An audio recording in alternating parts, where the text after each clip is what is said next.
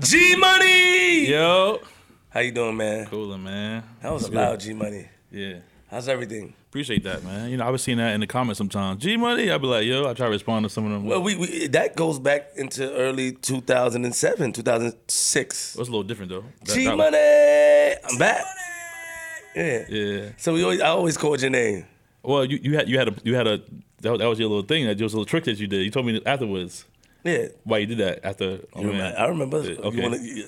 And Prince Pretty, my man Rail, shout out to Rail. He had to get him going on record. He shot me out at the end of the song, and he was like, "I'm putting it in the beginning of the song." You try to be slick. You thought you was slick, huh? Gee, how you gonna say that, G? You told me to go ahead. You thought you was slick. You go, I'm gonna put Genie in the beginning of the song, so he playing on Lifey music. I'm gonna make sure my song get played. You know what I'm saying? Shout out to Rail. You know I used to go to school with him. No, I didn't go to school with him. Did I go to school with Rail? I think I went to school with Rail. Shout out to Rail. Shout out to Rail, man. Baisley, right? Yeah, Baisley Rail. Team New Money. Team New Money. Shout out to him. How you doing? How's everything, man? Cool, man. Getting ready. You know, going to Jamaica on Friday. So Jamaica. Montego Bay. What are you doing in Jamaica? Why are you looking at me for? Yeah, you. You know, I thought about the other day. I'm in the mode. I thought about that face you made to me, that little sassiness you gave me the other day. It's been in my mind. I said, next time I see you, my job is to make everything as much as I'm gonna chill. You lucky bass. As much uncomfortable as you can, right? Yeah, exactly. Exactly. You okay? How you doing, Tati Tuesdays? You look nice. How's the songwriting coming along? Why are you watching him for? Don't you write songs? All right, but I know how his is coming. How you coming? Your version. Your version. Yeah. Good job. Okay. You okay, G? I'm good. I'm great. I'm excited for this guest today. You know, I am excited. I'm a little tired, man. Long weekend. Flipped the network. How was that? The cast came out. You know, I couldn't make it. It's okay. Was she there? Was she ready to battle? No, she wasn't there. No, I guess. Yeah, it worked out. I put about like 12 to 15 people in a mansion in Jersey. Mm-hmm. It was a different experience, but wonderful at the same time. I just got back this morning, 12 this afternoon actually, and came straight here to work. It's grind mode. It's on. Yeah. But G Money! Yo. It's a too early. It's a no, I can't give it away that early. Episode 218. Yeah, we made it. Whoa. Can't say that. Gotta say yeah. Yeah. Come on, G. Let's go back. One time. G Money. Yo. Episode 218. Yeah, we made it. We got a special guest. The remix. He's a legend. Facts. Now, a lot of y'all don't know this, but this man is the creator and the inventor of the electric slide. It's electric. He's also the creator and the inventor of the robot. Well, that's what he said, and I believe him. He said, and he said for years, people been doing it wrong. I saw the video too. He was trying to show you. He showed us how to do it. He said for years they've been doing it wrong, but he's also responsible for an iconic move in the community, in our community, and every community around the world. Facts. You know what I'm saying? And round of applause for my man, Rick Silver. Yeah. What's up, my man? Welcome. Thank you. Yeah, I told you we were going to interview you, man. I told you. Yeah.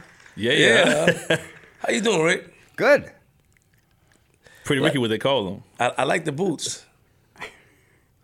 I like the boots. I like the sweater. What type of boots are those? Those are snakeskin. Ooh. Chill, G. Let's go. No. Pretty Ricky, what they call him. Yeah. So welcome to Flip the Script. You know what I mean? We're happy to have you, and you know we're gonna go through a series of questions and just to get to know who you are, and you know we go from there. Are you ready? You nervous? Not. There we go. All right. First off, I want to, off the camera, we was talking about the sweater he had on. We said so he went a Coogi sweater. He was like, "What's that?" That's a fact. Yeah. So when you leave here, in the comments, you're gonna probably see people saying, "I want you to just be like, yeah, it's a Coogi sweater. Don't worry about it." You know what I'm saying? All right. You know Biggie Smalls? Yeah. Yeah. He had, he was, he made that little, he put it in the song too. He made it a little popular. You know what I'm saying? So, you know what I'm saying? I think you should. So you in good company. Biggie Smalls. That's your guy, right? There we go. All right, so like Flip said, we're gonna ask you a series of questions. You know what I'm saying? Of course, we're gonna get to the iconic electric slide and all this dance moves, but we want to know about you too. You know, your history, where you come from, things like that. So we want to get to know a little bit of history about Pretty Ricky, what I call him. You know what I'm saying? So where you from, first of all? I was born in Westerly, Rhode Island, and grew up in Stonington, Connecticut. Okay. Which is right on the line between Connecticut and Rhode Island. Right. Okay. And my parents grew up in that area. My grandparents grew up in that area. The whole family's been there forever. My dad's parents came over from the Azores, and my mom's parents are English. So I'm totally English and Portuguese. So Azores would be Portugal? Yeah. Oh, wow. I didn't know that. I never heard of that. Azores, yeah. I never heard of Azores. The Azores are islands in the middle of the Atlantic Ocean between Portugal and America. So you're an island boy. And sort of. Apparently, my great-grandmother's family were royalty on San Miguel Island. And when I was in high school, my dad and his brothers got a letter from the Azores saying that there was land that had been left for my grandparents, and what should they do with it? And my dad said, divide it up amongst yourselves. I said, wait a minute, I might want to go there one day. He said, too bad. So your family, your grandparents, your parents, all was in the Rhode Island area. Stonington, Connecticut. Stonington, Connecticut. Now, I didn't know that Rhode Island, Connecticut is connected. I didn't know that. Yeah. It's close. There's only a little, well, they call it a river, but it's really a stream that separates Connecticut and Rhode Island. Really? So coming from New York, it's Connecticut first, right? Then Rhode Island's after? Rhode Island's on the other end of Connecticut. Other end, okay. Oh. So, tell us about your childhood. You know, how was the household? What, mom and dad? What type of parents? Mom and did you have? dad, me and my brother, Charlie. Charlie. Charlie just passed away. Yeah, my condolences. Yeah, Bassy was telling us. Yeah. And but we grew up. Dad was originally a carpenter, and my mom's father was a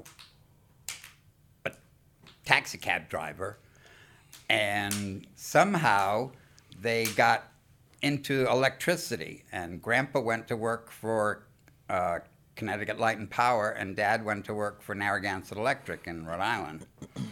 And he became district supervisor in charge of all generating stations for all of New England, for New England Power. And he was in charge of going to make sure that generators stayed online. And when we had that big blackout, you probably weren't even alive, Niagara Falls had a huge blackout, and it blacked out the whole eastern seaboard. And my dad was generators in Ashaway, took his power station offline when he saw it coming, and he let it pass. And then once it went by, he brought his power station back online and sent out the spark that brought everybody back online. What? Yeah. That Your was my dad did that? My dad did that. So you had electricity in your body from early? Yeah. You trying to be funny? Like electricity, electric slide. This guy, pull the mic a little closer to you, Rick. Pull the mic a little closer to you. There we go. Yes. All right. And put the bottle down, Rick, because when you do this in the mic, it's going to make the noise, man. Oh. Yeah. Squeeze on the chair or something. Yeah. Pause. So, say what to your dad, and they're working for an electric company, correct? Yep. And there was a big blackout at Niagara Falls that caused a whole blackout. The whole eastern seaboard blacked out. The whole eastern seaboard. Now, what's considered the eastern seaboard? From Maine to Florida. Oh, wow. What? So he turned all that power back on. Yeah.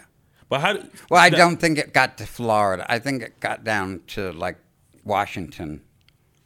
Now, I'm not sure. I'm not sure if you know, but how does someone like your dad know? Like they can see electricity coming. Like how do they know when it's like on He the way? can see, he had a generator in his station. He had lights on a board that showed him what stations were working, and he saw the lights going off coming towards him.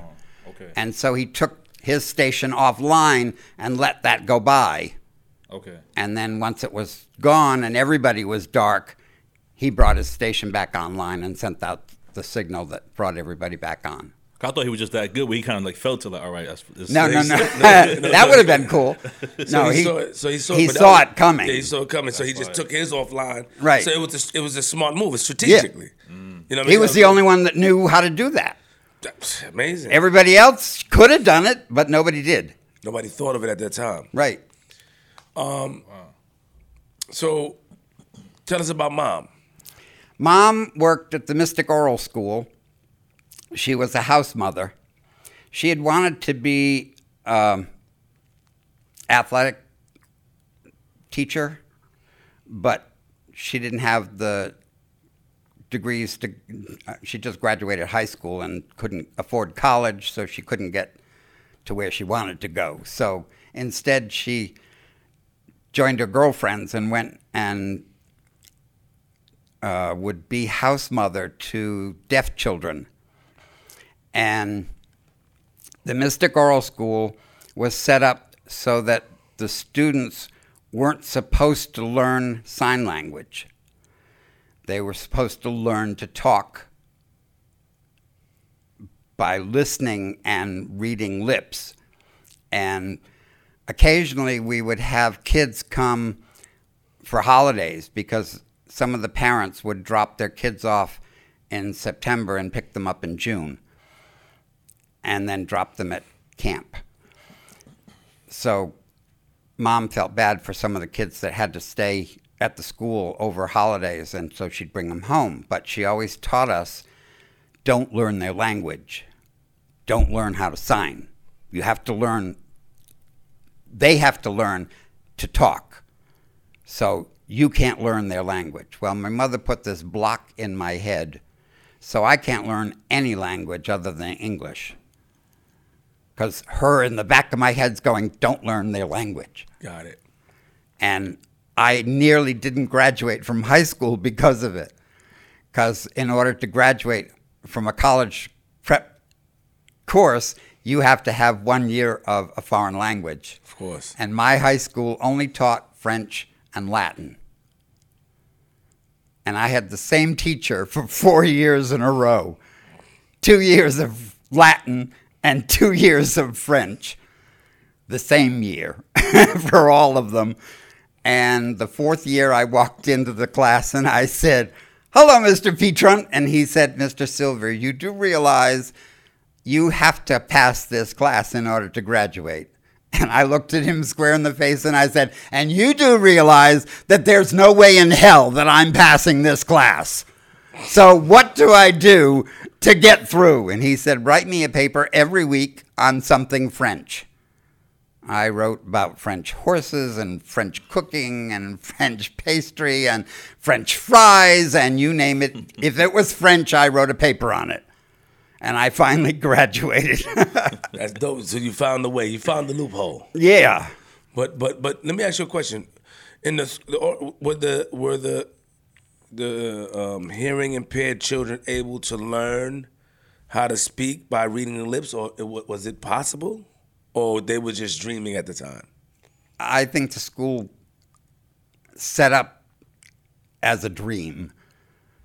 The premise was nice, but they've progressed to the point. Mystic Oral School is no more. So I see what you're saying. Yeah. So it was. It got phased out. Yeah. Because if it worked, they would, Right. Yeah. It would have kept going. Yeah. But American Sign Language took over, and deaf children go to the American Sign Language schools now. They do. Yes.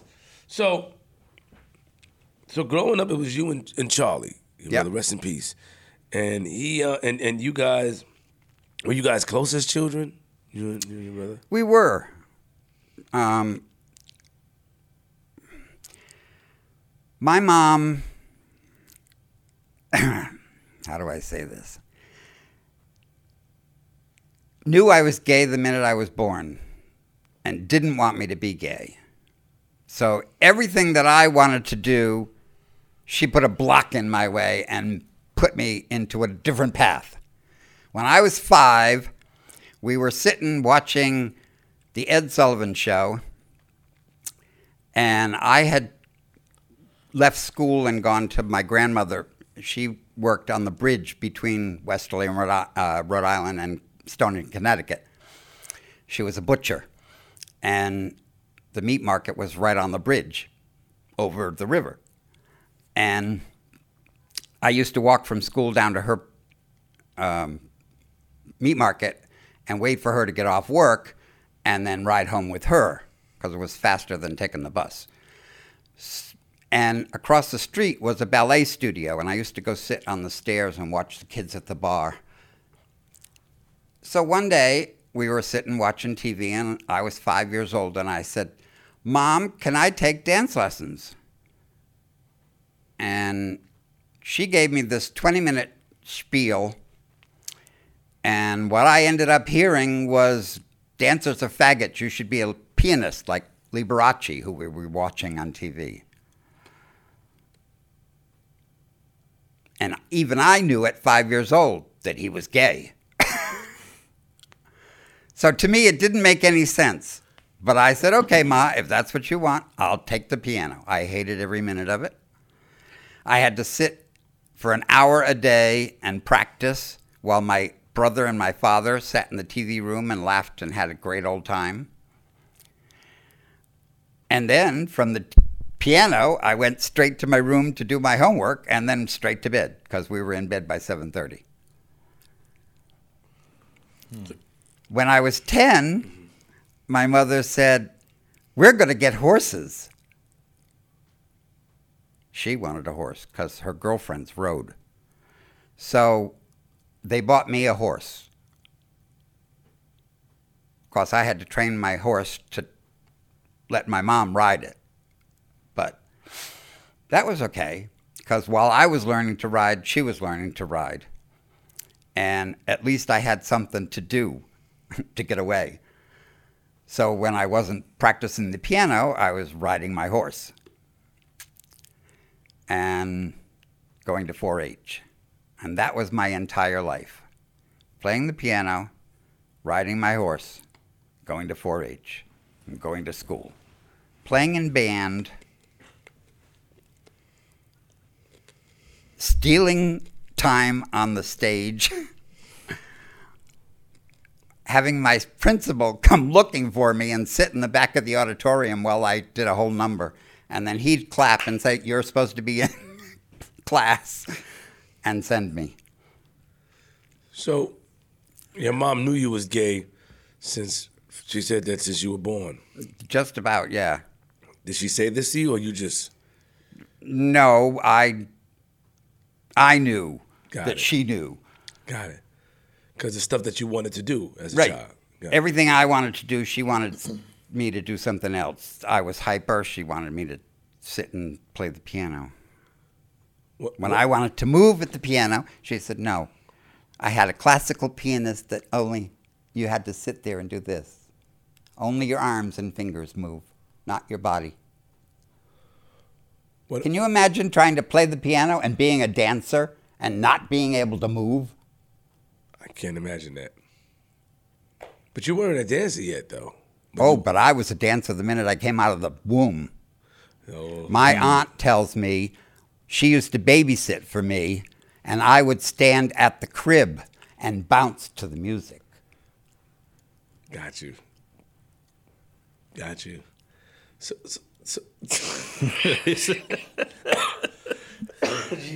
Let's go. Gee, stop. Pretty Ricky with the call.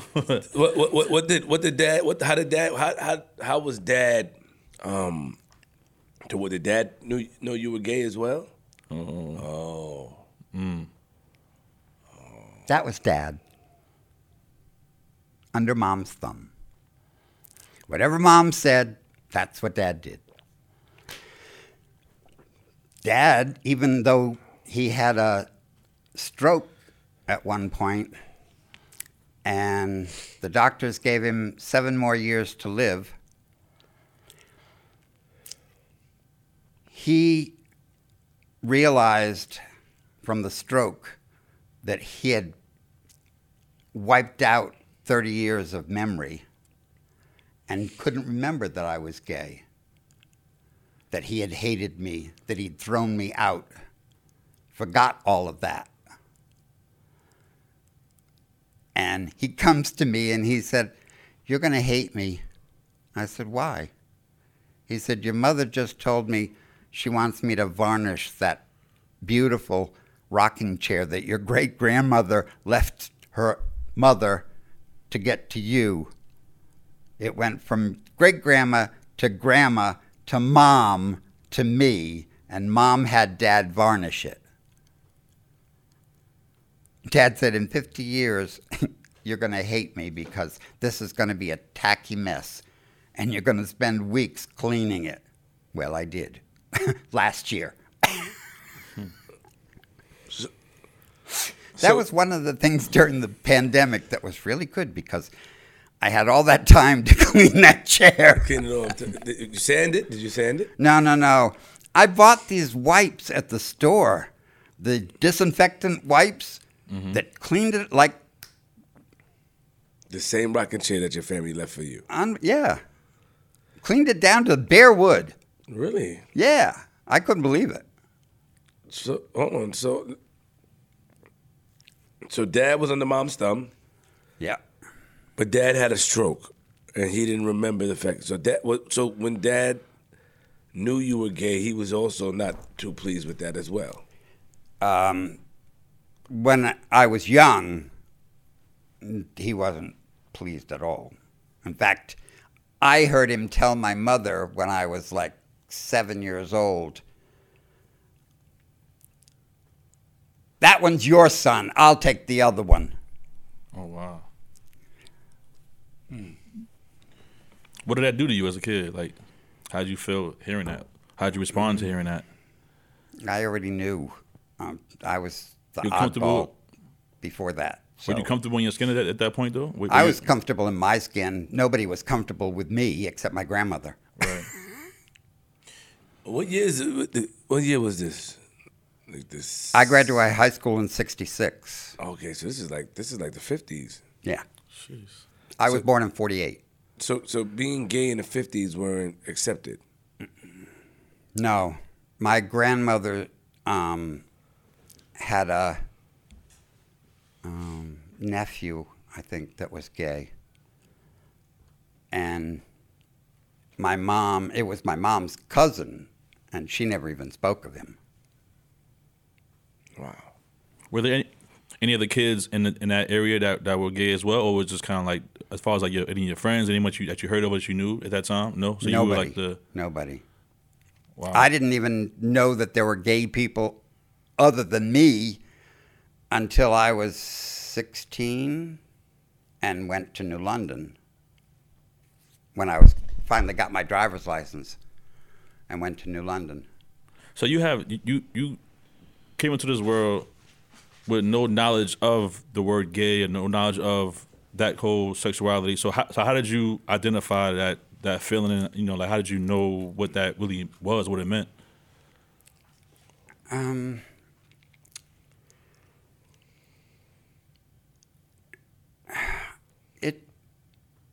Like, someone had to tell you, like, because you didn't know. You probably felt how you felt, as a child. Right. You probably had certain feelings, or like you said, the ballerina thing, you saw that, but you probably didn't know really what that meant to be, like, gay person. Or No. So I didn't know what gay meant.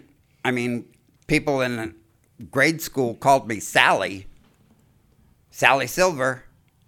And I didn't know what they were talking about. right. So you were feminine when you were younger. Like you moved. Yeah. Not that I know of. But you were just yourself, basically. I was just me. Right. But, I mean, I used to get on the bus and take a seat all the way at the back of the bus, and the last girl to get on the bus before we got to the school was this girl, Adrienne Sheldon, who was this big, huge bull type. And she used to come and sit with me every day and beat the shit out of me in the 10 minutes that it took from her stop to the high school. Wow. And we had a class reunion about 15 years ago, I guess it was. And she showed up and she goes, Rick Silver, aren't you the one I beat up every day? I said, yeah. She said, how come you never hit me back? I said, because my dad said you don't hit girls. Oh. And she walked away. That's it. She didn't apologize. She didn't apologize? Nothing. Oh nah, she's crazy. Did that affect you? Her beating you up every day? Did it bother you at all, Rick? I know it's bullying. I think back in the days, bullying wasn't highlighted as much, even though a lot of it went on, as it is today. Yeah. Did that affect you at all as a child? Her beating you up every day. Oh yeah. Oh, it did. Wow. Yeah. I didn't talk to anybody. I became self-sufficient. So, Mom is aware of your sexuality. Dad is obviously aware. And they tried to put you, or Mom tried to put you on a let's say, straight path. Yep. Right? We're going to respect the LGBTQ community. And then when she found out, well, when I got my driver's license, I started going places. And 16, you got your driver's license, meeting people. Right? And friends of mine were taking me to different places like Hartford and Providence and meeting gay people in different places. And I met, we went to Providence and I met a kid from Newport in the Navy. And I got home and I was madly in love. And I wrote him an 18-page letter detailing everything I'd ever done sexually. Oh, wow. And I put it in my underwear drawer because I hadn't finished it. And my mother did laundry the next day and put my laundry away and found the letter and read the entire thing and called a psychiatrist and sent me to the psychiatrist that I had to pay half of. I had to pay $25 and she paid $25 an hour. How old were you at this time? 17. Wow. That's wild. Really? So she called us. So they were trying to beat it out of me. They wanted to send me to one of those camps where they rehabilitate you. Don't they do the thing with the mind? Didn't they have a shock treatment, right? Yeah, one of those. They were ready to send me there. And I said, no, thank you. So they threw me out. So hold on. So they packed my bags, drove me to Hartford, and dropped me at the YMCA. Wait, said, hold on. Hi, bye, have a nice life. Let me ask you. I want to be on the same page. So when you were younger, Rick, did your parents beat you for being gay? Hit you at all, or you never got? Not for being gay, no. Okay, but for not doing what you're supposed to do. Yeah. Okay. And when did you come out the closet, as they say?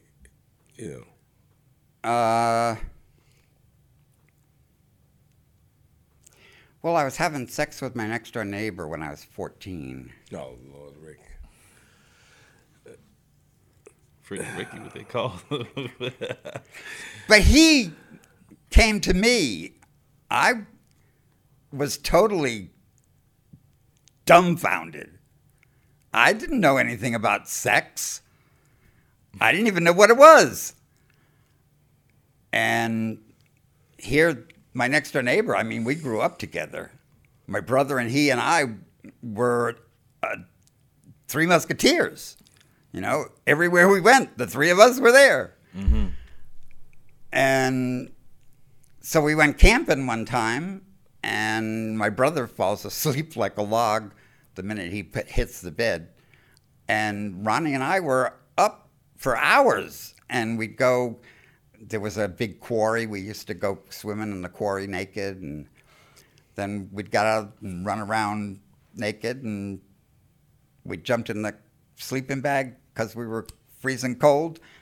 And all of a sudden, he started playing with me, and okay, went from there.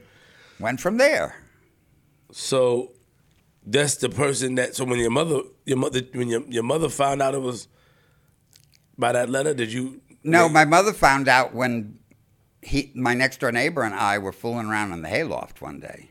She saw you guys? Yeah. Oh, no, she went crazy. What's the hayloft? The hayloft is in the barn. We had horses. Oh, hey. So the horses are in the stalls, and the hayloft is upstairs. And there's a hole, and you throw the hay down to the horse. I got you. So she caught you guys. And she caught us in the hayloft, yeah. And then she got upset. Oh, yeah. And we couldn't see each other anymore. Couldn't hang out with Ronnie anymore. But he was able to see my brother. Did she go to his Yeah. Was it a big deal? Did they make a big deal out of it? And they blamed me because I was the oldest. Mm. Did his parents feel the same way how your mom felt about? Yeah. Yeah, so it was on the same page. Oh, yeah. They were all on the same page. So she finds the letter. She wants to send you the shock treatment. Because I remember that. That's the stuff where they put the electric thing and they tried to shock you into becoming straight. Yeah. And you said no. Right. But you're 17 years old. Was your mom and dad still able to, because of the respect or the revere that you have for them, still able to tell you what to do even as a teenager? If she asks you to do something, you'll do it because it's your mom. Please. My mom was able to tell me what to do when I was 3 years ago before she died. So that's still mom's, right? That's still mom. That's still mom. And my father was the same way. I mean, at one point, I moved to California, and I'd left my dog with my mom. And I said, it'll take me 3 or 4 months to get set up, and I'll call and send me the dog. Well, it took me 6 months to get set up. And when I called, my mom said, I'm not sending the dog. I'm keeping the dog. I'll breed her and I'll send you a puppy. So she did. I don't know where she found a breeder. Luckily, it was a halfway decent one. And she sent me a puppy. But the puppy that she sent me was the ugliest looking thing. And I said, Mother, what did you do? She said, oh, well, the woman told me this was the best one of the litter. I said, did you keep one for yourself? She said, yes. I said, send me that one. She did, and that was the best one of the litter. She's slick, huh? Mama love. She's a slick one. But for you, so when she, let's go back. When she found the letter, why did they drop you at the YMCA? What was that about? Because of the song? No. Oh. Just because. See, today the YMCA is hardly even around anymore. That's true. But back in the 60s, the YMCA was where you went when you were homeless or needed a hotel to stay at when you were just moving into town. And because I couldn't afford a hotel, they dropped me at the YMCA. Tell us about the car ride going there. How was it? Like, were you crying? Did you not want to go? No. Did you make your mind up? I knew that I was going at that point. They had made it quite evident that I was not staying under their roof any longer. And I had said, okay. And they threw me out, and I walked into the YMCA and got a room. And within a week, I had a job. And within 2 months, I had an apartment and never looked back. Did you work while you was living at mom and dad's? No. Never worked. Well, I did. I had a part-time job when I was in high school. Got it. As a supermarket. Okay. Bagger and clerk. But other than that, I'd never been away from home other than I took a trip my senior year to Illinois for 2 weeks with 4 4-H kids, 2 boys and 2 girls. We had an exchange program where 4 kids from New London County went to Illinois, and the following year 4 kids from Illinois came to New London County. And I was selected as one of the boys that went, because the other guy that went was also gay. And we ended up staying at Niagara Falls overnight together in the room, which was cool. But that's another story. Come on, Rick. You see his face? So like, Come on, Rick. Keep your activities, man. Come on, Rick, man. What's wrong? Come on, you got a Rick. flashback. Let's Niagara Falls, huh? Yeah. When I got to the YMCA, I was so naive and immature. I'd never taken care of myself for one day in my life. Never been on my own for one day in my life. And all of a sudden, I'm on my own with no support system at all. And it took me a couple of days just to pull myself together to leave the room. But I managed. Luckily, I had been to the Hofbrauhaus in Hartford, which is a gay establishment. And it's right down the street, like a block and a half away from the YMCA. Mm.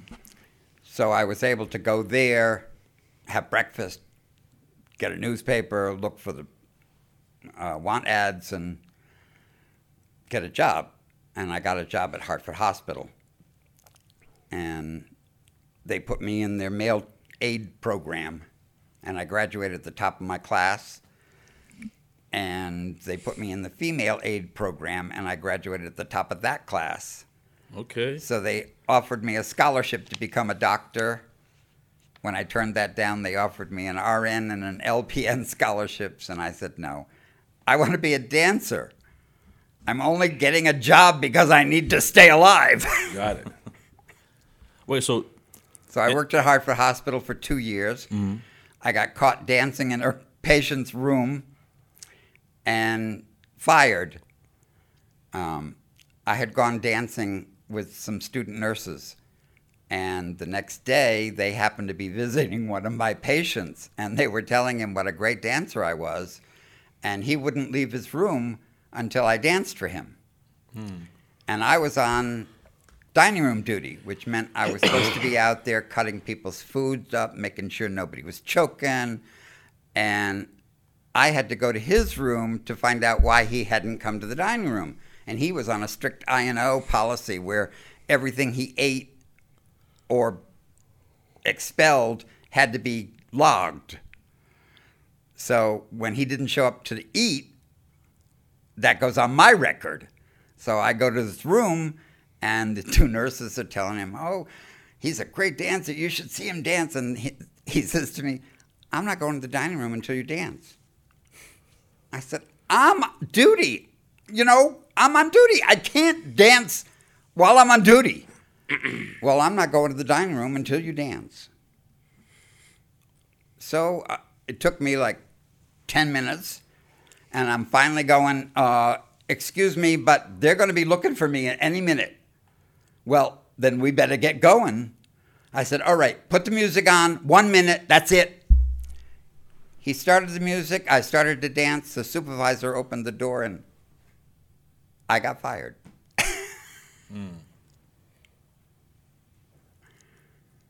Dancing's been in my life. But when did you learn how to dance, though? You didn't say. You skipped past that. How did you learn? Or it was natural? It was natural. So you didn't take any classes? No. You didn't go to school for it? I did eventually. But would you dance before that, though? Because, you didn't. Well, I went 2 years as a nurse at Hartford Hospital. Then I became a theater manager for Cinerama, which is the largest theater in New England. 2 years there. And I was so bored, I was miming Ben-Hur every part for my candy girls and my ushers would sit in front of the candy place, and I would mime the entire movie for them. And they got a big kick out of it. And one day, one of the kids says to me, you should go to New York. You're really good. So the next week, I packed my bags, and I went to New York. And a friend of mine, because I had been going on weekends to New York and going to the Christopher Street, Stonewall. And I was dancing, and a guy came up to me and he said, if you had training, I'd put you on Broadway tomorrow. I packed my bags and went back to Connecticut. And right across the river from where I'm living is Connecticut College, which has one of the best dance departments in the world at that time. And the American Dance Festival was held there every year. Martha Myers, who danced with Martha Graham Company, was the teacher in charge of the Connecticut College Dance Department. And I went and auditioned for her, and she said, Rick, you're 25 years old. You realize you only have maybe 3 years as a dancer. I said, yeah, but I've been dancing my entire life. But nobody will take notice because I don't have any training. And she said, I'll give you that. And so I went 1 year. I got a scholarship to the American Dance Festival that summer.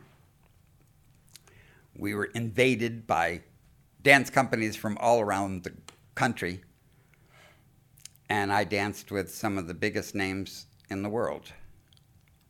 And Walter Nix, who is from New York City and one of the leading jazz dancers in New York City and in the country, took me under his wing and started me in his intermediate class and moved me to his advanced class and had me standing right alongside of him for the entire class, and then brought me back to Manhattan, and I started dancing with his company and then danced with several different companies around the city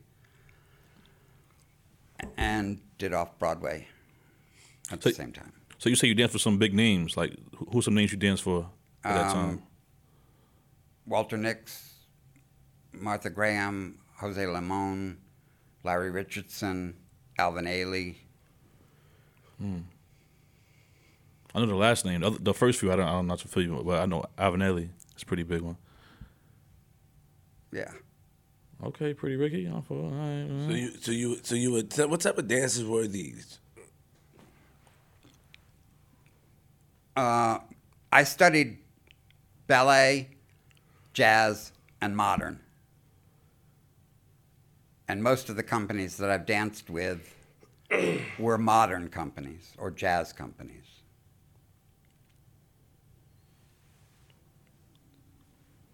So, I'm just trying to think. You're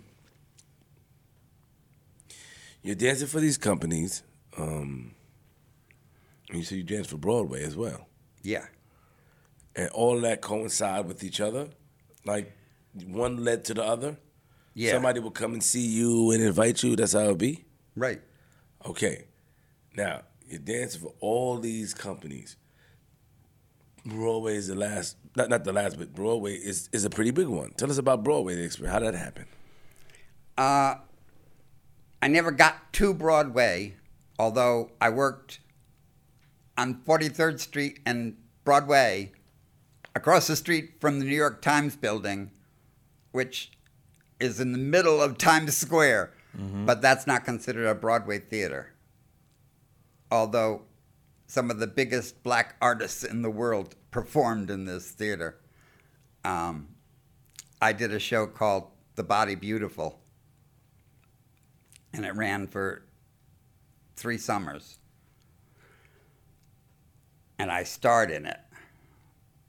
Originally, it was supposed to be 8 guys, each doing different numbers.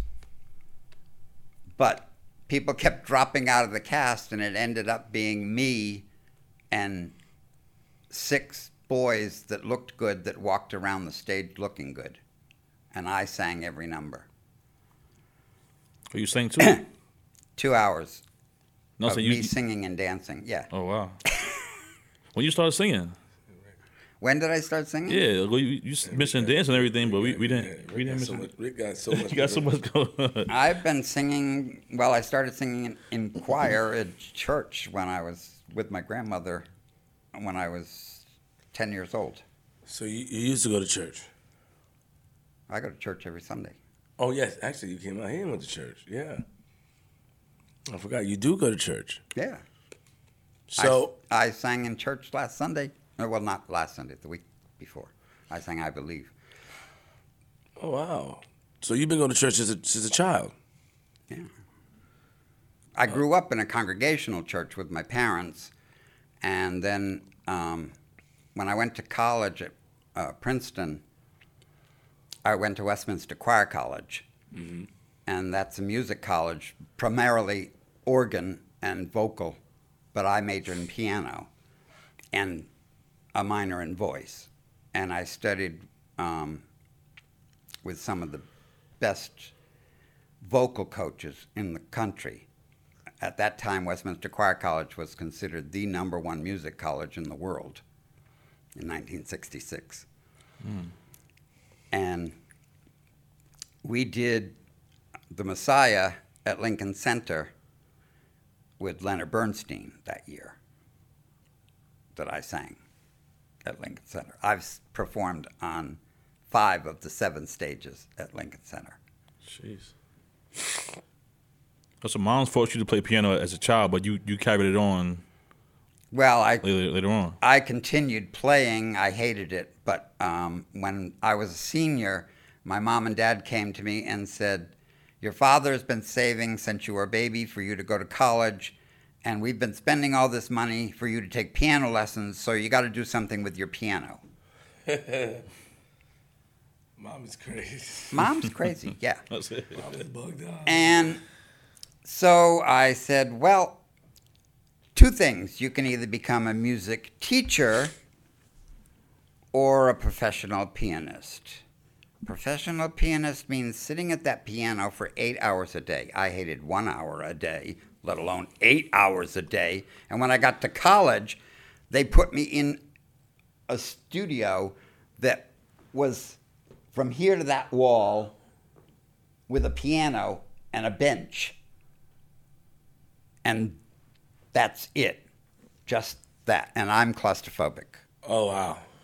So sitting in this little room for 5 hours a day playing the piano drove me crazy.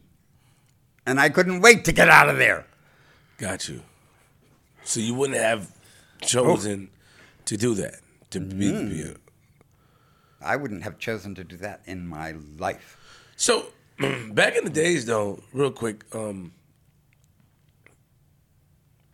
I have to be mindful of how I word these things because I don't want to. Back in the days,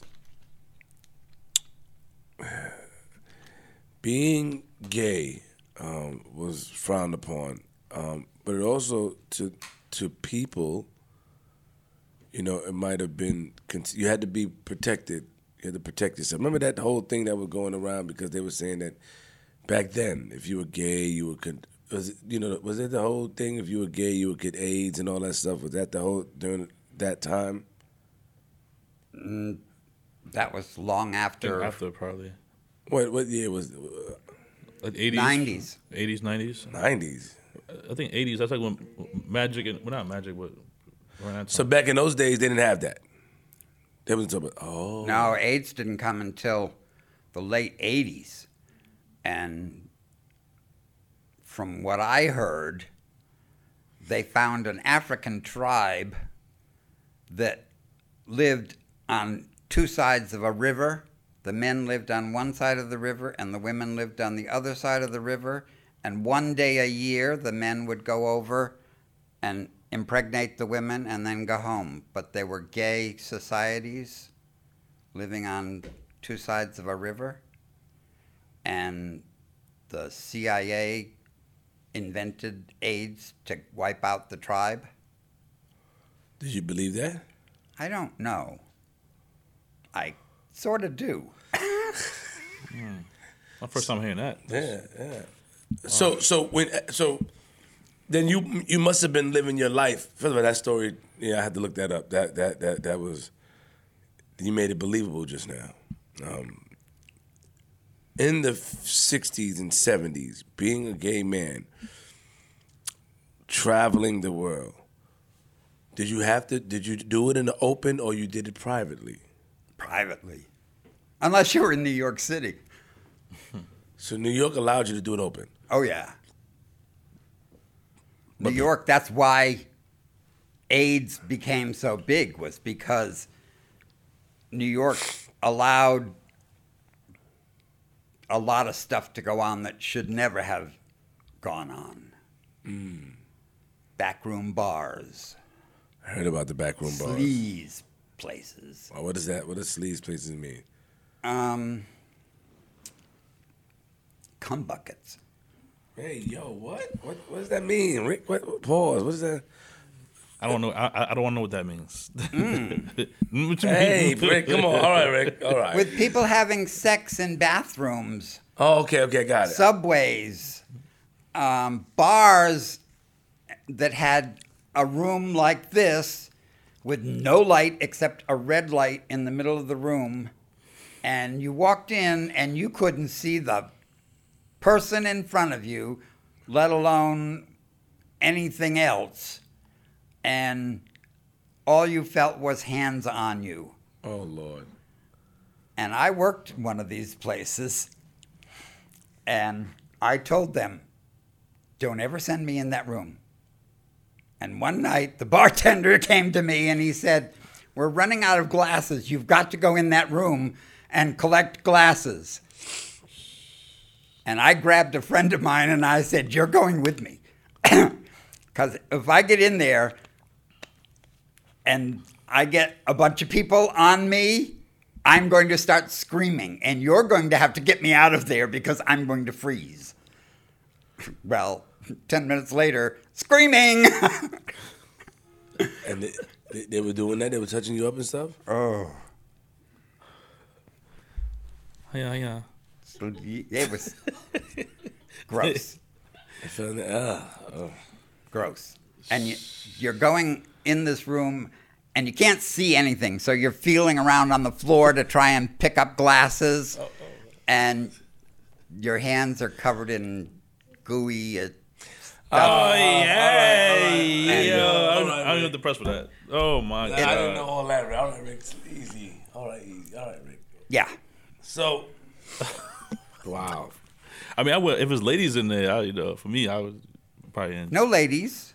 This is a gay club for men only. Oh, nah. So, but I'm saying if they had one with ladies, I might walk in and just be like, hey, excuse me, so I'm trying to find some cups. No, they didn't have.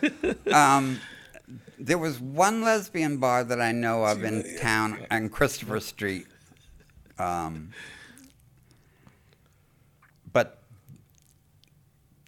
the girls' bars were very tame.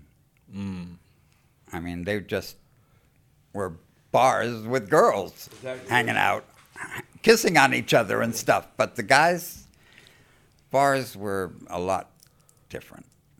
So you're doing all of this, participating in Not participating. not participating, but those are salacious activities that were going on. Salaciousness. You just wanted to have fun at one point, right? Right. Rick? You wanted to live. You wanted to dance and live life. Yep. That's all I wanted. So, and I don't, please do not get into details, but I just want to ask a question.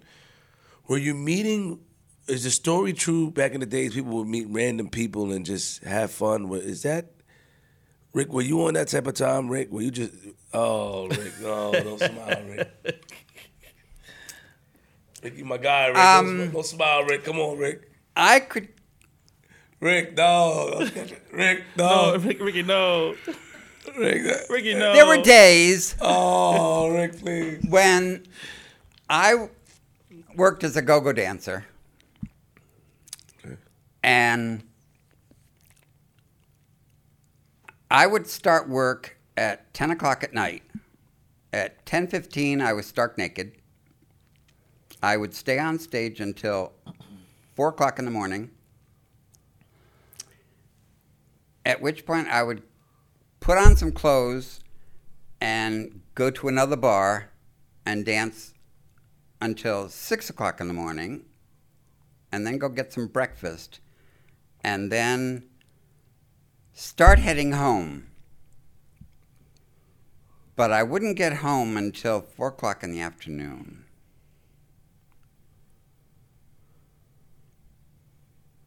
And I would sometimes meet several people on the way home. No! What's wrong with you, man? Don't hype that, man. I didn't mean to press up.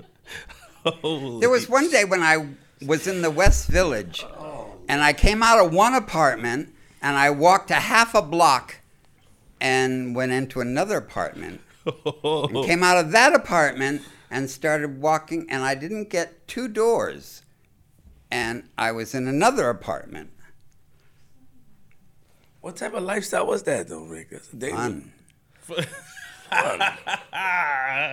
Pretty Ricky, what they call him. My boy was outside. Before outside was outside, he was outside. Next door, no G-Money, that. you crazy? Yeah, he was outside next door. G-Money, stop, He man. went from John to the other John. So it's just randomness, random acts. Random. I mean, I couldn't walk down the block without getting picked up.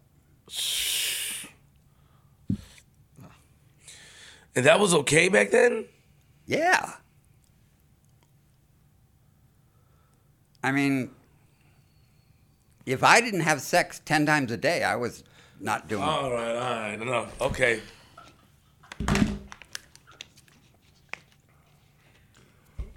First of all, wow, that's a lot. Okay, Rick.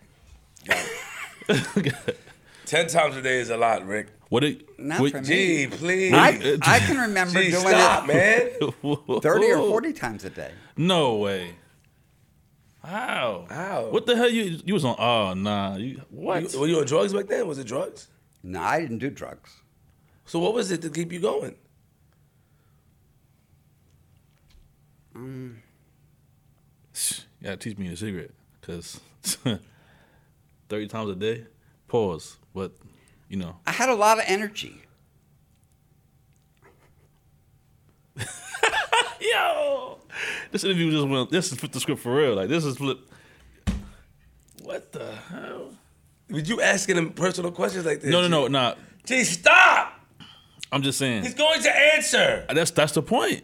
Listen, man. You think Rick is scared to answer? He's not scared. All right, so stop asking him personal questions. I want to learn, man. Why? Not that. Obviously, we have two different paths we go. So I want to learn from my path. You know, like how can a person go 30 times a day? Rick said he was leaving apartments and going to different apartments. That's what I'm saying. Back in the day, this is in New York, right? Yeah. He said it wasn't on drugs.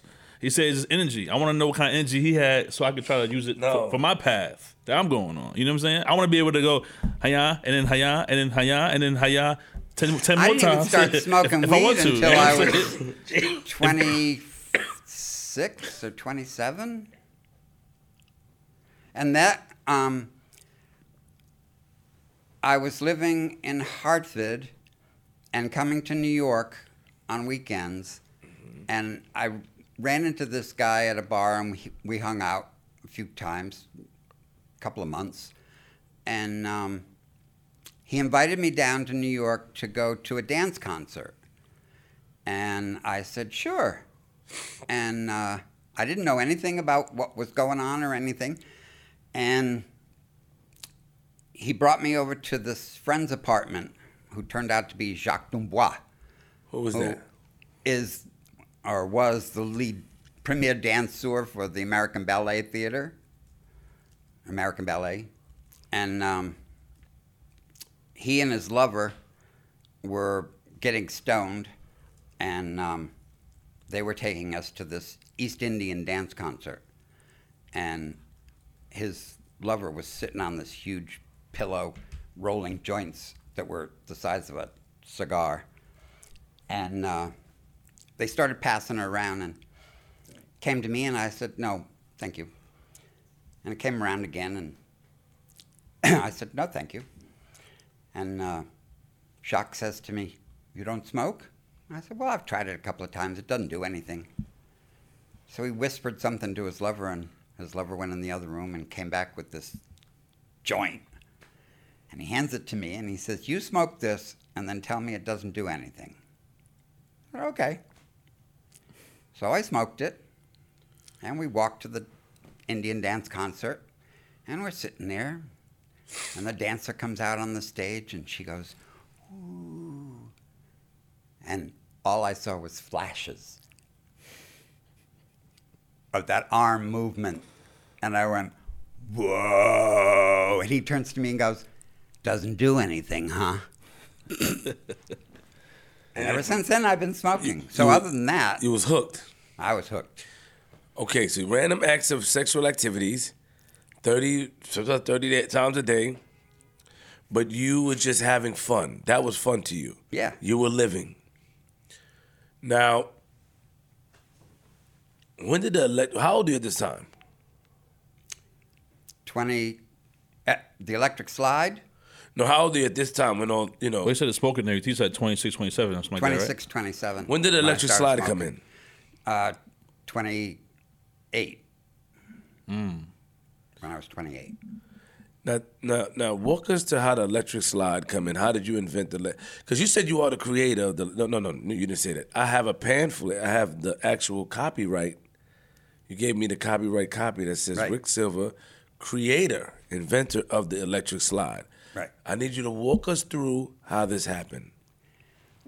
I had just gotten hired by the Larry Richardson Dance Company, and I saw an ad in Backstage that Beefsteak Charlie's at Broadway and 71st Street was looking for bartenders and waiters for a new club that they were opening next door to the restaurant. And so I went with my two resumes, my acting resume and my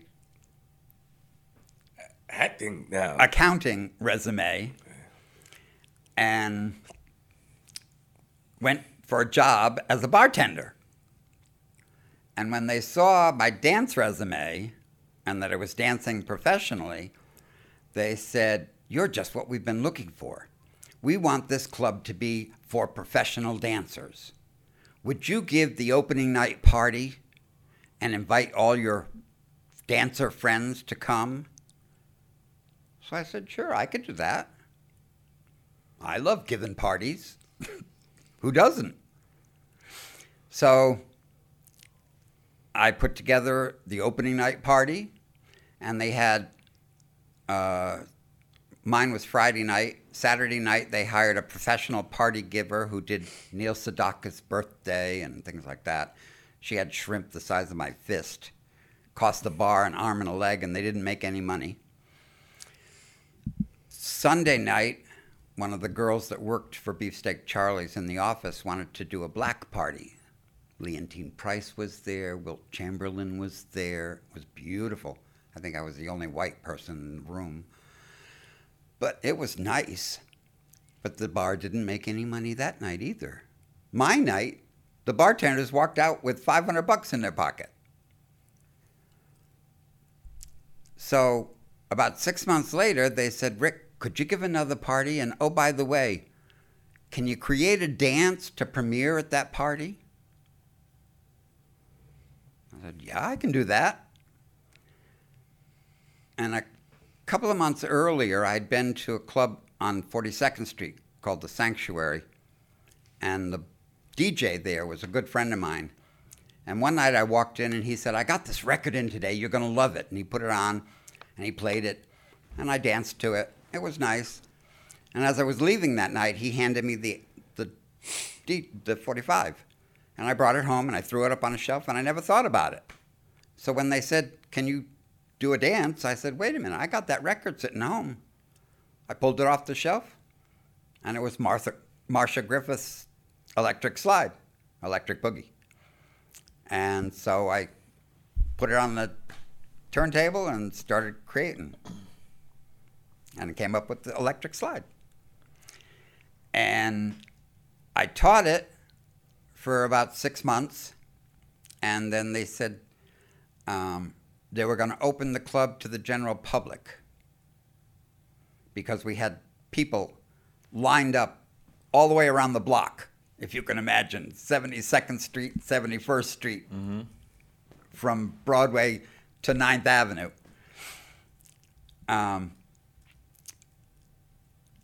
So I said, two things are going to happen. One, all of the professional dancers that you've been having here for months now are going to walk.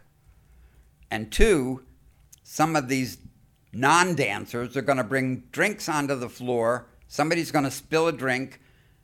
Somebody's going to slip and fall, and you're going to have a lawsuit. Oh, we got plenty of insurance. We're not worried about that. We're opening the doors to the general public. I said, okay, fine. So once they did that, I had to dumb the dance down to just the first two sections of the dance. And after about 3 weeks of teaching just the first two sections, I was so bored that one night I finally said, I'm going to show you people what this dance really looks like. And I did it full out. And somebody had spilled a drink on the floor. And I came down from a double pirouette and landed and tore my leg open. Oh. And that's the result of this. So let's talk about you didn't hear Bunny Wailer, even though Bunny Wailer's song, was electric, I think it came out. It was originally put together in 1976. It was old before he shot a video later on. Yeah. But you heard Marcia Griffin's version first. Right. And you created a dance. Yeah. From the demo that they had sent.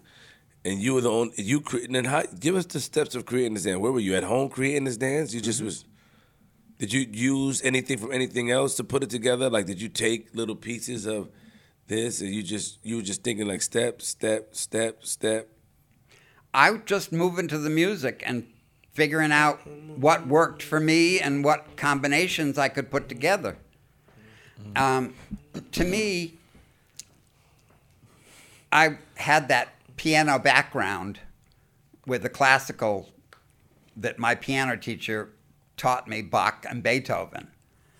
And so one of the first piano pieces that I learned was a Bach fugue, which is a simple little piece that repeats, but every time it repeats, it gets harder and harder and harder.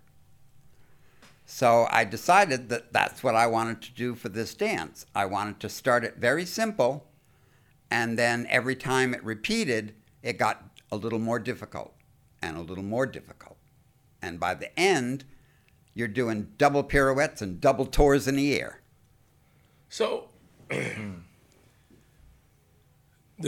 when you did the dance originally, and you were teaching, you said for 6 months you were teaching it to the Marcia Griffin song, Will you just teach it to that song? Like, will you play it? And then, I taught it to the original 45 that I received, but that was a reggae version of the record that everybody hears now.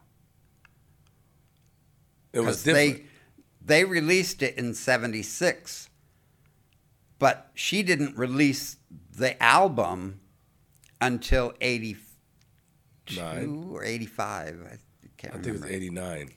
89? No, there was one in 85, I think. Oh, okay. The first one that she put out. But by that point, disco had come in. And so they put out a disco version rather than the reggae version that I originally got. So the beat was faster than the actual dance that I created it to. So when people tried to do it to the disco version, it became too fast to do all of the extras that go with the dance. And even though this kid came and learned it at the club from me, he went to Chicago and decided that he'd only learned the first 2 sections of the dance. He didn't know there was more to the dance. He said, oh, this dance is so simple, it doesn't need a repeated step. So he dropped the second step forward, step back. Mm-hmm. There's supposed to be 2 of them. Yeah. So, because you said that you used to get aggravated when I first met you. You said it bothered you that people would do the dance wrong. Yeah. You said that the kick is not a kick up, it's a hop. Right. That 2 things that got changed. One, it got shortened, and the end got miscued. People couldn't figure out how I got around, so they added a kick, turn, twist, but actually the turn happens in the air. But Rick, nobody gonna be doing that. Sounds like too much, man. I probably would get dizzy or something. Why the dance you created? Why would it offend you? You didn't like the simpler version. It took away from your creativity. You didn't feel like simple would be good for because a lot of people do that around the world. A lot of people do it around the world, but they're only doing the first 2 sections of the dance. Rick, nobody's gonna really jump in the air and spin. Rick, you know this. Rick, it's hard. I tried to do it. It was created for professional dancers. Got it. Okay. It wasn't ever made to go for regular people. Respect. When I created it, I never thought it would take off and become a social dance. It wasn't supposed to be a social dance. So at what point? At what point did Marcia Griffins reach out, or at what point did you guys link up to kind of, or did you speak to her? I called Marcia because Marcia, sorry, I was having problems with her BMI. BMI, is it? BMI, yeah. Because I was using her record, and in my videos and posting online is her record, and they're trying to get me to pay royalties on her record. And I said, when she pays me royalties for using my dance in her 2 videos, then I will pay her royalties for using her music. When was this though? Because you said post online. That wasn't back then. So did you? So all right. So the dance was created for the dancers. Let me answer that, G. When was this time that you called her? I called her in,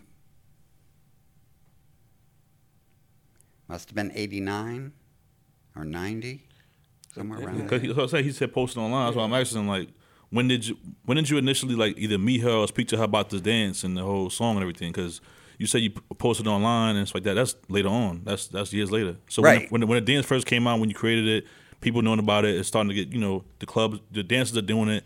When did she? When did I didn't hook up with any of them until the late 80s. Okay. So how did they learn the dance? That's what he's asking you, Rick. Like, how did the dance? You were doing the dance to her record. How were they able to use that into her video?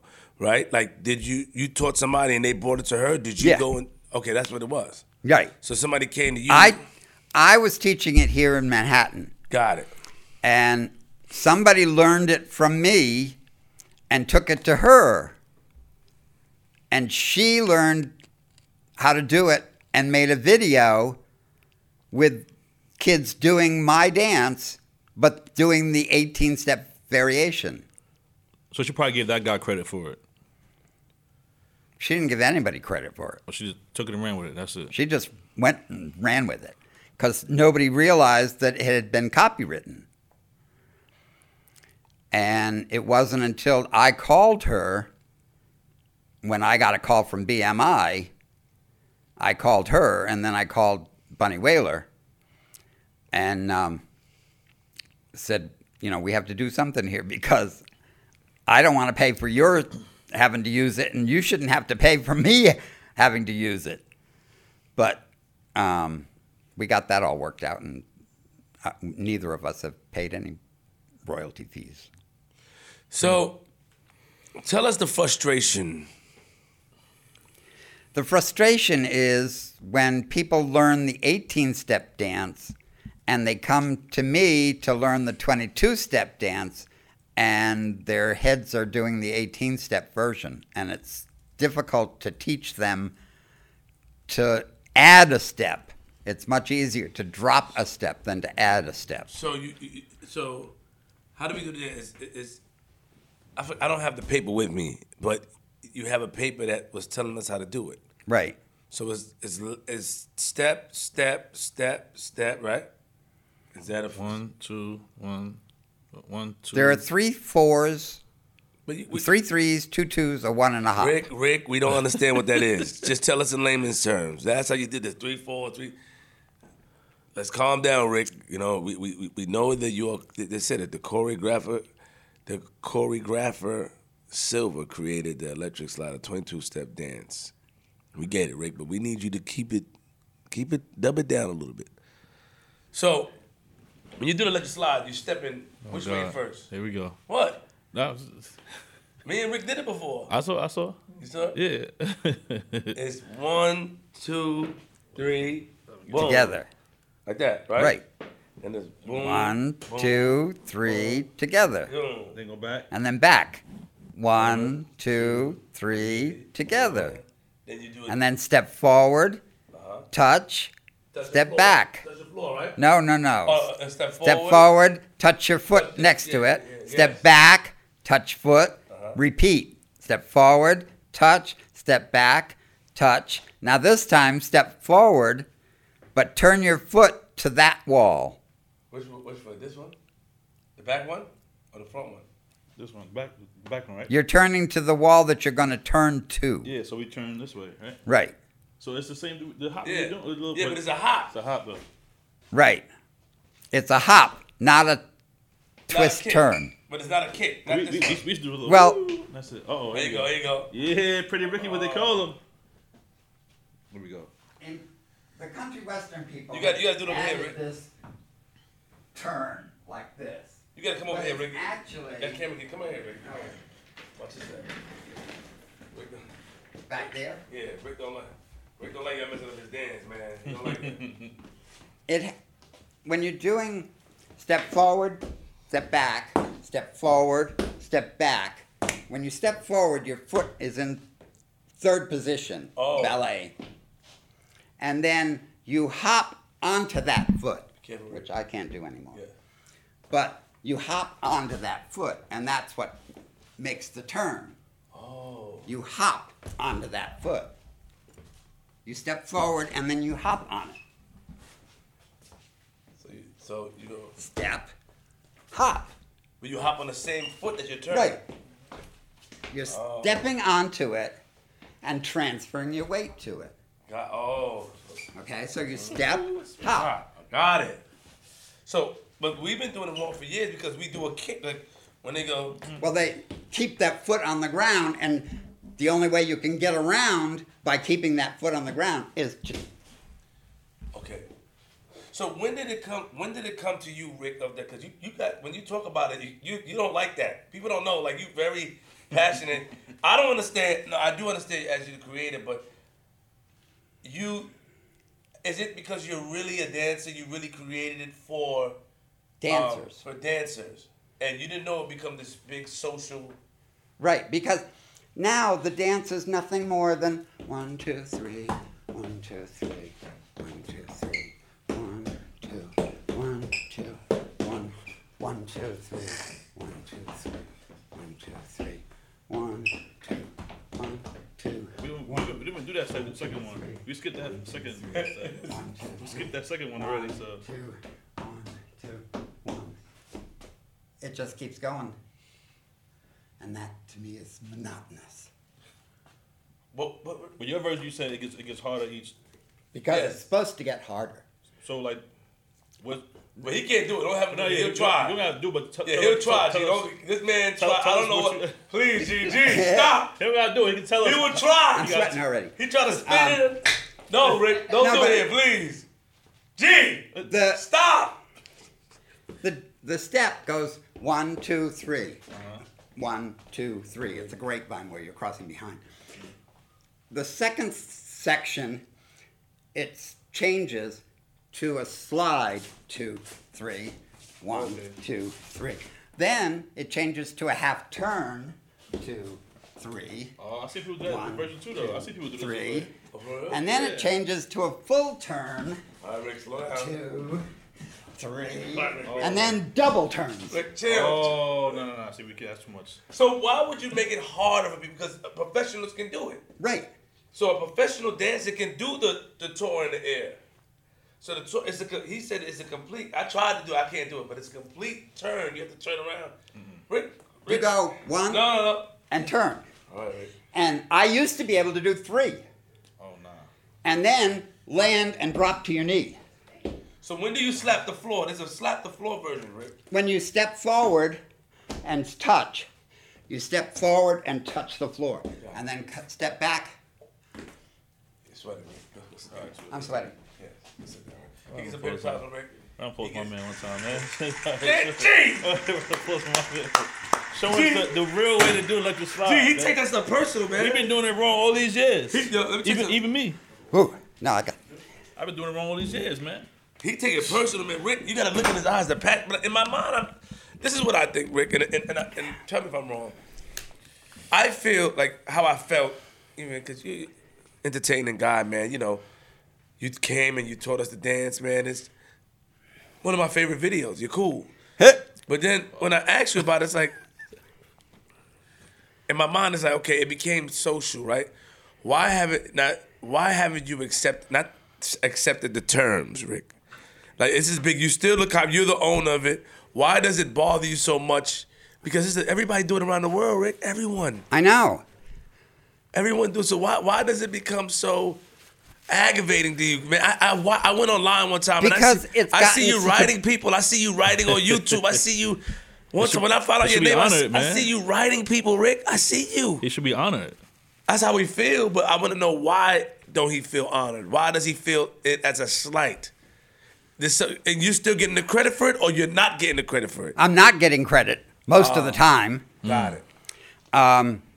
And people are posting electric slide videos online all the time, and they're supposed to put that it's created by me when they post the electric slide. It's supposed to say The Electric Slide by Rick Silver. And the Electronic Frontier Foundation tried to sue me because I took down some people's videos on YouTube, and they lost. Because I do have a copyright. And I am allowed to take down videos where people are using my choreography and doing it incorrectly and not paying me. So, Rick, did you ever ask them to do it right? Like, did you ever try to, because usually before you take something down, they recommend that you reach out to them. Did you ever try to reach out, or you were that mad and said, no, everybody's getting it? No. I reached out to everybody that I've ever taken down and spoken to and asked them to either post my name as creator of the electric slide or take it down. That's all I ask. So you're not looking for money. You're looking for the recognition and the Right. just if you're going to post the electric slide video, then put the electric slide by Rick Silver. So but you also didn't get credit. It wasn't a lot of. Let's talk about. You said you got robbed by a couple of people in the industry. Oh yeah. You told me before, man. You were upset, man. I think you mentioned something with Oprah. I don't know if you got robbed by her. I think Tyler Perry. Tyler Perry. Oh, yeah. Lionsgate still owes me money because Tyler Perry did all of the Medea films, plays, and stuff. Every Medea show that Tyler Perry put together ran in a theater for several years before making a movie of it. Right. And then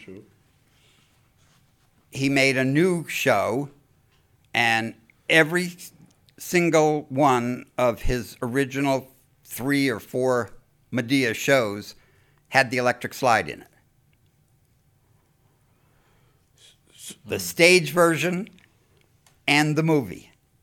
And some of them they made 2 movies of.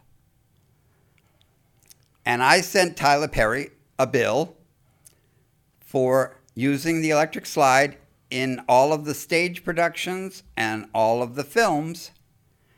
And he called me up and he said, Rick, I do owe you this money, but I don't own the rights to Medea's films anymore. Lionsgate bought the rights. So you have to send the bill to Lionsgate. Lionsgate's refusing to pay. You spoke to Tyler Perry yourself? I spoke to Tyler Perry. And Lionsgate, what is Lionsgate reason to not paying you? What are they telling you? Nothing. Really? Yeah. So they curving you. Yeah. Did they get? And they're not the only ones. Well, Ellen DeGeneres had. hold on, Ellen. Come on, man. She had Gee, chill, man. Some hype Terry Hatcher on the show in 2006. And the only reason I know is because I watched Ellen back then, because she was gay. My mom watched Oprah. They come on at the same time every day.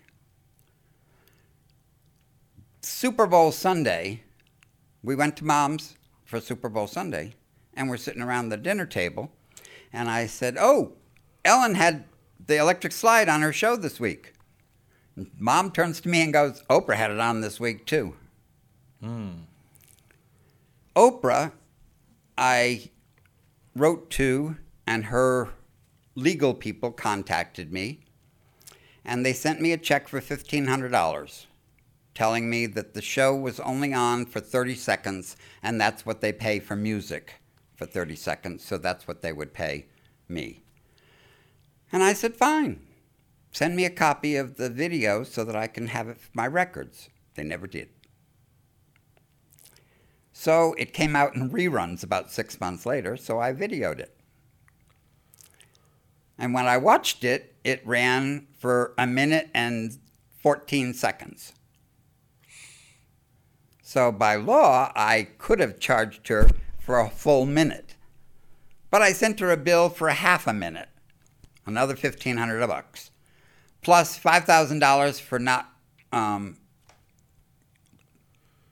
showing my name or giving me credit, and $50,000 for not asking me for permission to use it on a national TV show and teaching it incorrectly as an 18-step dance. Her people called me and said, we owe you the $1,500, but we're not paying these penalties. And my lawyer said, we'll see you in court. Of course, then my lawyer got sick and died, so we never got to court. And Oprah never paid me. Ellen never paid me either, although about 6 months ago, I wrote to everybody that owed me money because the interest rates were from 2006. I mean, Ellen was owing me millions of dollars already. So I wrote everything off except for the $3,250 that the original bill was for. And I sent them all notes saying that I was doing this, writing off everything and just bringing it down to the base number. And if they didn't pay it in 6 months, I was taking them to small claims court. I got a call from Ellen DeGeneres' people saying, "What invoice are you talking about?" So I made a copy of the invoice and sent it by phone. And they said, "Thank you, we'll take care of that right away." I'm still waiting. That was 2 months ago. Okay, so Tyler Perry called you himself. Tyler said, "Rick, I feel like I do owe you this." Shout out to Tyler Perry. But he said Lionsgate. Lionsgate did not respond to anything. Lionsgate doesn't even want to talk to me. Why not? I don't know. They just hang up on me. Hang up the phone? Yeah. You got the number to them? Yeah. I've called them numerous times. How do you say, "Hello, this is Rick Silver. I'm calling about..." Yeah. You give me that type of guy. "Hello, this is Rick Silver. I'm calling about the electric slide." It's like you give the whole thing out in the beginning. Right. And they probably say, "Hold, please," and he's sitting there on the phone, and there's... I talk to the accounts payable department, and I say, I've sent you this invoice. I'm waiting for payment. They pass me to somebody else. We'll get back to you. So Never do. So what is your plan to get this money? Take them to small claims court. Do you really plan on taking them to small claims court? I have my bag's outside. I went to the court this morning, and I got all the paperwork that I need to. So either tomorrow or when I get home, I'll be filling out paperwork and taking all these people to small claims court. In New York City? No, in New London, Connecticut. Oh, got it. Wow. So... I'm probably not playing around with his money, man. Wait, hold on. I can only get $5,000, and some of the bills are only $3,250 plus interest. But what do you really want, though, Rick? Do you really want the money, or you just want them to give you the recognition, or you want the money? I want them to give me the recognition.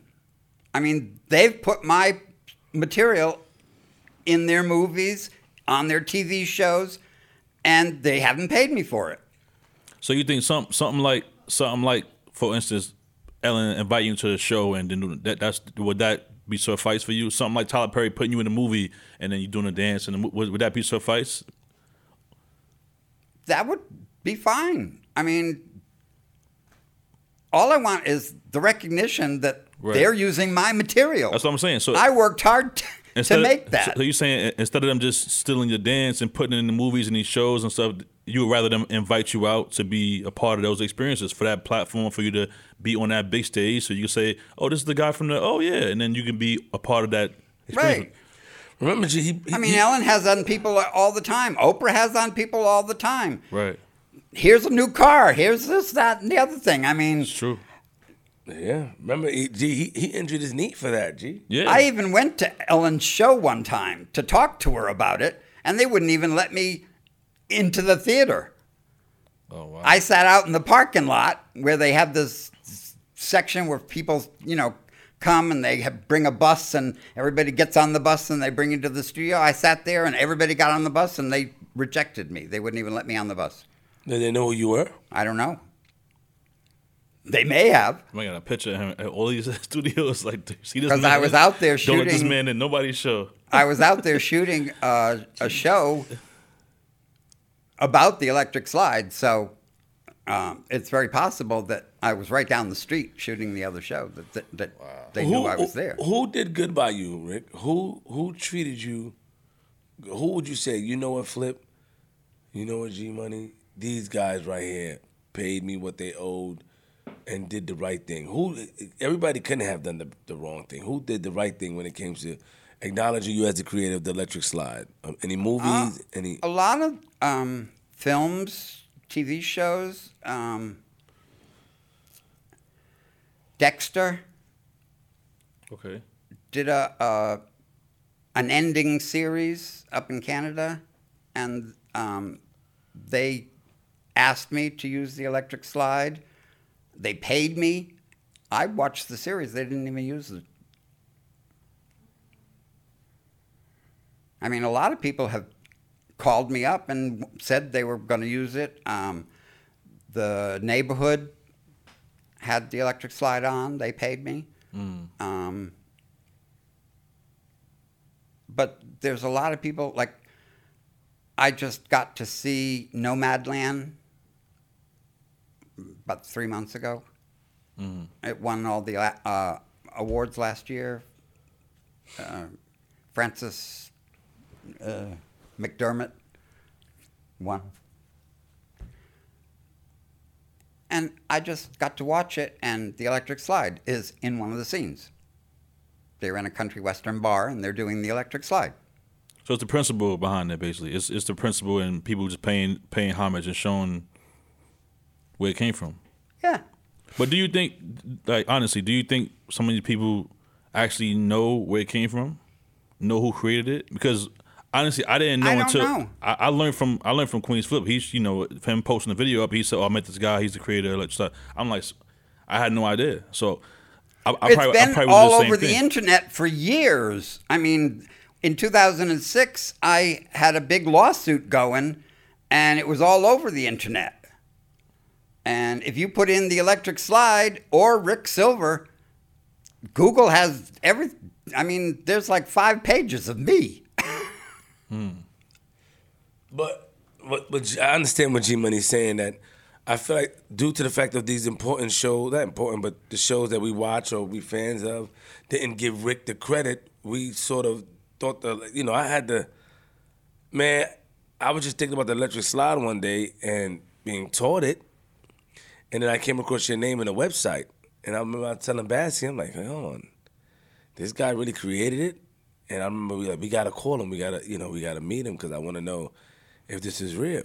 And then you brought the actual copyright version that you created. It's a little purple. He has it printed out. I've seen it online. Yeah, but that's how you think about it, because you're like thinking from a creative standpoint, like, I want to do content, I want to do this. Let me find this guy. I think it'd be dope to have him.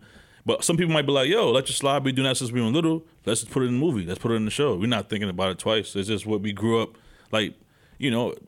It's the culture thing. I know you created it, and as a dancer and as a you said you're from Portugal and mixed, but in our world, in our little brains, that's a black dance. Like it's part of like Oprah said on her show, it's the national black dance. Yeah, so that's how people are viewing it. So we're not thinking about who created the dance. We just know we grew up. It's just a natural thing. It's like you wake up, you get older, you dancing, you two-stepping, electric slide. It just kind of flows in the barbecues. We do barbecues. Everyone electric slide. We don't think about who made the dance up. You know what I'm saying? I think that and that's real. You said that. I think according to Rick, is like he created it, for actual dancers, right?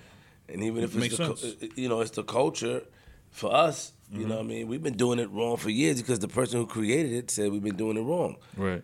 And he has the power, dude, because that's not how, we got to think about real life, right? I do agree with you, G. We on the same page. But in reality, that's not how life works. Life works is you get permission, you get the proper authorization if you're going to use a dance. Right. Because if it was that easy, we all could be able to just take something and do what we want with it and not, there's no repercussions. That's a fact. So that's what with Rick, I think with Rick thing is that you guys are not even giving me the credit. But I agree with him, though. I'm just saying, like, the people probably just not thinking about it and just using it. But once he reached out, it should be taken care of. Yeah, I agree. That's nothing 100%. That, I don't think no one should be curving you. I think that, they can be, maybe forgotten about, or not thinking about it, of course. But if you reach out and say, hey, it's me, I'm the guy who, okay, I apologize. Let's make it right. Because that's what I would do on my case. If I'm doing something, if I'm doing a business or something, and you reach out to me, some and people have, like, I'm gonna say, okay, cool, let's take care of it. You know what I'm saying? Danny DeVito did a film called The Super, and That's the only film that they actually do the 22-step version. Really? Yeah, in the film. Because somebody on that cast learned it from me. That's dope. Hold on, let me see. But yeah, like I said, I definitely agree with you. I'm not trying to say I don't agree with you, Rick. You know, I definitely, if you reach out if you reach out either that way or they're aware of it, then they should definitely pay homage or, you know, like how Flip did. Like Flip wanted to meet the creator of dance. He invited you out. I think that's, important. Yeah. Especially nowadays too. Like, you know, for the youth that's watching the podcast or whatever, or people out here watching the podcast, it's important. That's why I appreciate so much what they did with the whole Versus thing. You know, I don't know if you watched the Versus, but Swiss Beats and Timberland, they had a Versus thing on Instagram during the quarantine. That was pretty big, where they had one artist versus another artist, and they kind of went song for song. But that was educational too for people who didn't know about, like people like DMX or people like Jadakiss. The young kids don't know about these artists because they're a little younger. They born in 2008 or 9. You know what I mean? They don't know who these old school artists, Bow Wow and Soulja Boy. They're not familiar with those artists like that. So this is the part of education. So people need to pay homage, and you know what I'm saying? Like, give Rick Silver his flowers, man.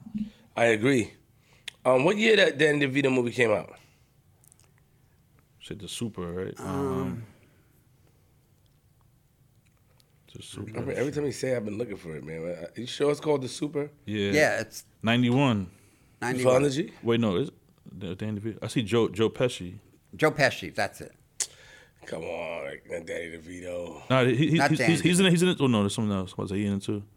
Joe Pesci then. Okay. And they did the dance the right way. Yeah. Oh yeah, The Super, yeah. 91. And you got paid for it. How much you got paid for that? 2,500. 25. 2,500. So, I'm just trying to look at the electric side scene. I see that Super as MC Hammer. You can't touch this. So yeah. So he probably had to pay him too then, right? MC Hammer. You got to pay MC Hammer doing the dance, maybe.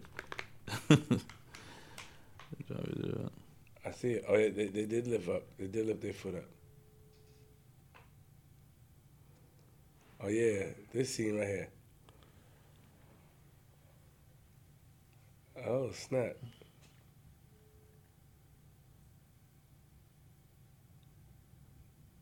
Two times, okay.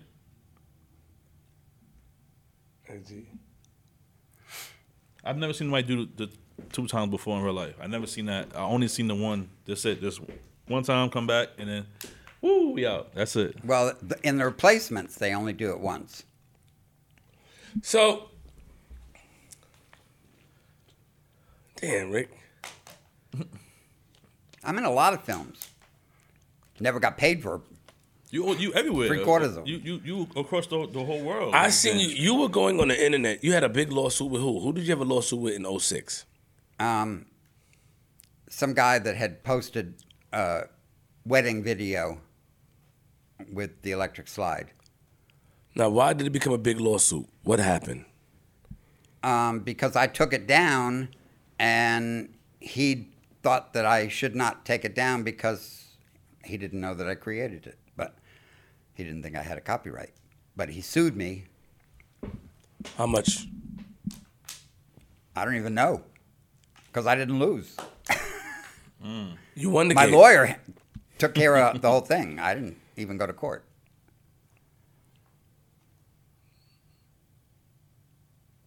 Did you feel bad a little bit or no? No. I took it down because there were about 97 videos of people doing the electric slide on YouTube, and none of them had my name listed. How much views he got? Thousands.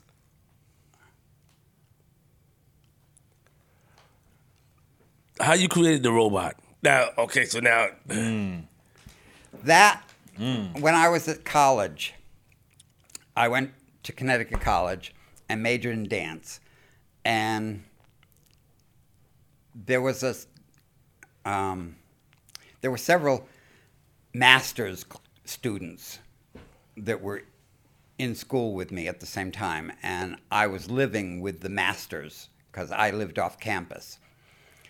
And one of the girls who lived in the house with me wanted to do her master's thesis, but she wasn't really a dancer. She was a mover, not a dancer. So all of her vignettes were movement type things with people doing hula hoops and people on those big bouncy balls, with the thing bouncing around the stage, and all of this movement type of stuff, but not really dance. And she wanted something to tie it all together. So she said, can you be the jukebox that comes out in between the vignettes, so we get to change costume and you dance around, and we'll put this cage around you and lights, and you dance around like a jukebox and be the intermission sort of thing between the vignettes. And so they built this erector set cage around me and wrapped me in Glad wrap and had me wrapped in Christmas lights, outdoor Christmas lights, those big bulb lights that were hot on my skin. And they had a cord running across the stage that ran out my butt. And so I'd come on stage and I couldn't move, and all I could do was this. And so let's go. Turned into this. Hey. Now you gotta come back here and do it again, Joe. I bet. Still got. Look, yo, you gotta see his face though. I can't see you on that camera. That camera's too low. Yeah. Watch the white foot behind you. So it turned into this.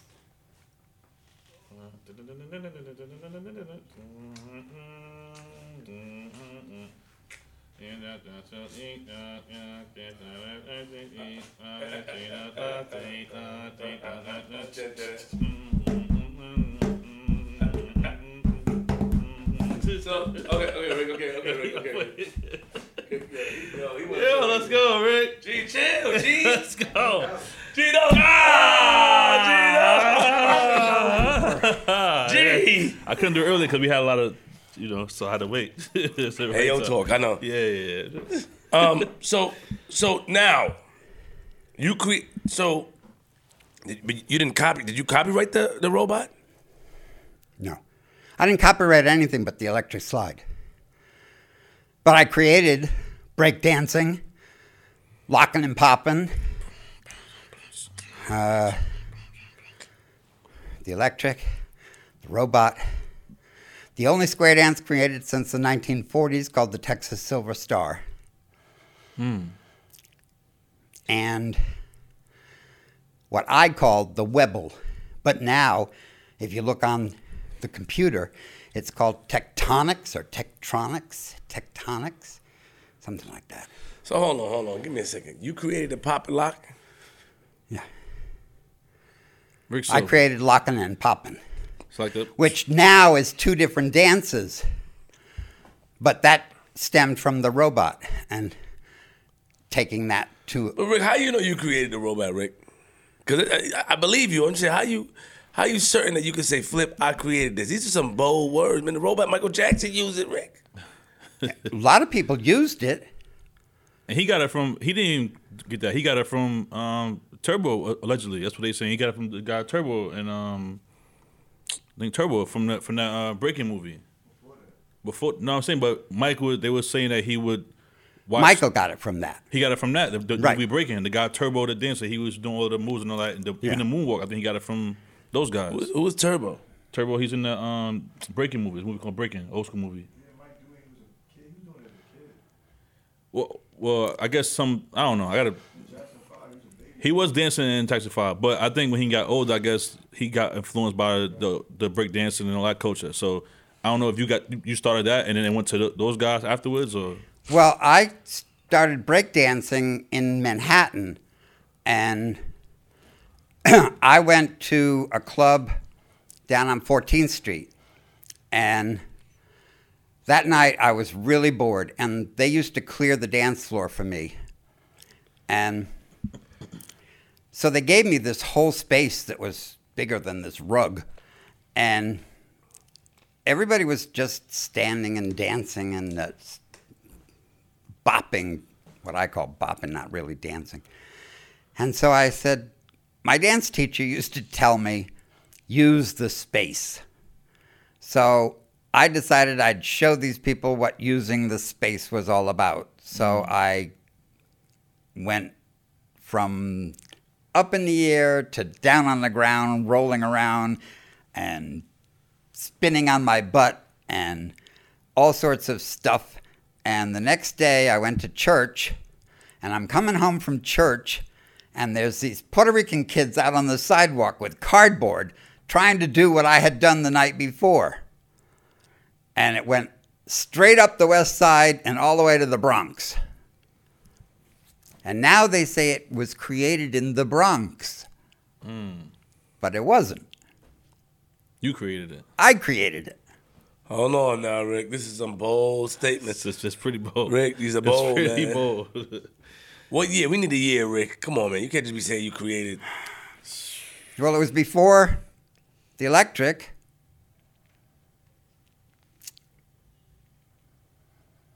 And that was 76. So it had to be 73 or 4. So the breakdance stuff was before the electric, you're saying? Yeah. Oh, look. I see the pop lock. The pop lock. But you can't take claim to this because there's no copyright. There's no copyright. I didn't copyright anything but the electric. Did anybody, you have witnesses, Rick? Do I have witnesses? A whole West Side. Of Chicago? No, of New York. Shout out to 48th Street, 9th Avenue. So, and they said it was created, but it was not created in the Bronx. No. What wasn't, I just want you to repeat, what wasn't created in the Bronx? What wasn't created in the Bronx? Repeat what you said. I just want to make sure we have that I understand what you're saying. Lockin' and Poppin' was not created in the Bronx. It's created by who? Was created by me in Manhattan. Rick Silver. Yes. Was this AKA Pretty Ricky, what they call him. Yeah. What? Geez, chill, G.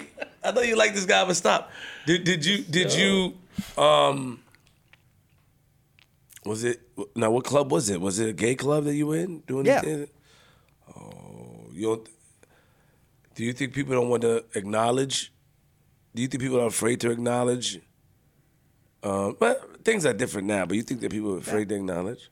Or it shouldn't matter? I don't think anybody knew who I was or what I was doing at the time. I was dancing all over the city.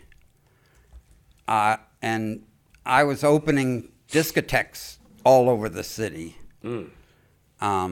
Because I worked for the mafia, I knew a lot of the bar owners. And they would call me and say, I'm opening a new club here. Would you come and dance? So I opened at least 5 different clubs in Manhattan. Yo, Rick, you just said you work for the mafia? Yeah. Rick, stop, man. Come on, man. Enough. Rick, please. You work for the mafia for real? I worked for the Don of the City. The who? The Don of the City. Oh, you talking about what, John Gotti? John Gotti wasn't the Don of the City? Who was the Don of the City? Huh? The guy before him.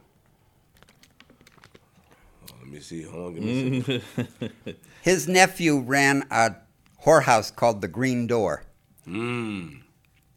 and I was the bouncer at the Green Door. You got what job did you do, bro? It's got bouncer, dancer, singer. Well, when I moved to New York, I was broke and on my own. So I took a job wherever I could. Heard you. And the Mafia offered me a job as a go-go dancer at a club in the West Village. And the first night I got on stage, the club filled up immediately. And the minute I walked off stage, the club emptied out. Oh, wow. Hold on, Rick. Are you able to? So, who was the guy? What family was this family of the Italians? Was it the Gambino? Was it Paul Castellano? Close. It was before him? Yeah. Who was before Paul? Come on, man. Stop it. All right, let me click Paul now. I'm going to find out right now. Who succeeded? Carlo Gambino?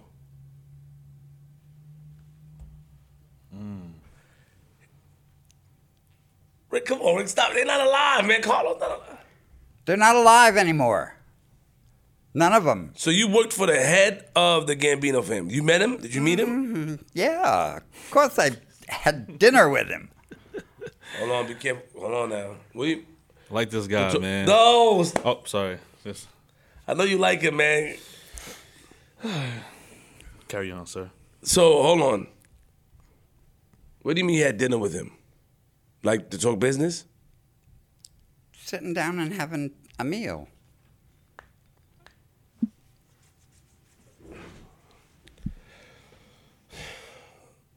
He used to come to the club.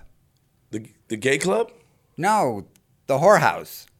Oh, the whorehouse. You were security at the whorehouse? Yeah. Got it. He died in 85, though. Yeah. Were you? Did he know you? Was he aware of you? Were you guys? Oh, yeah. He considered you his friend? Yeah. He told me all I had to do was mention his name. So I don't say his name.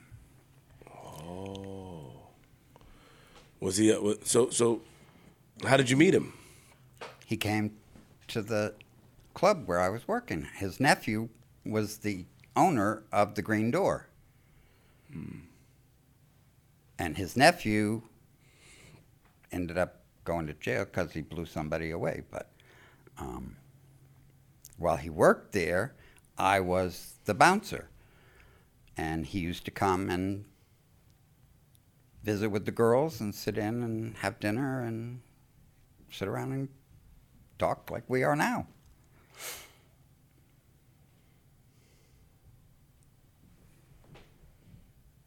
But they offered me a new club that they were opening called the Department Store, where we had 3 floors of bars, and I was on the top floor. And I would get on stage and take off my clothes and stay on this podium that was about as big as this cushion. What do you mean, like naked? Yeah. All right, man. All right, Rick. Because now, like, the thing about it, like, you're going to make me read into these things too much, and I don't want the Italian mob to get at me. I don't know if they're even still around. Big Paulie, the Pope, the Beak, the Chicken Man.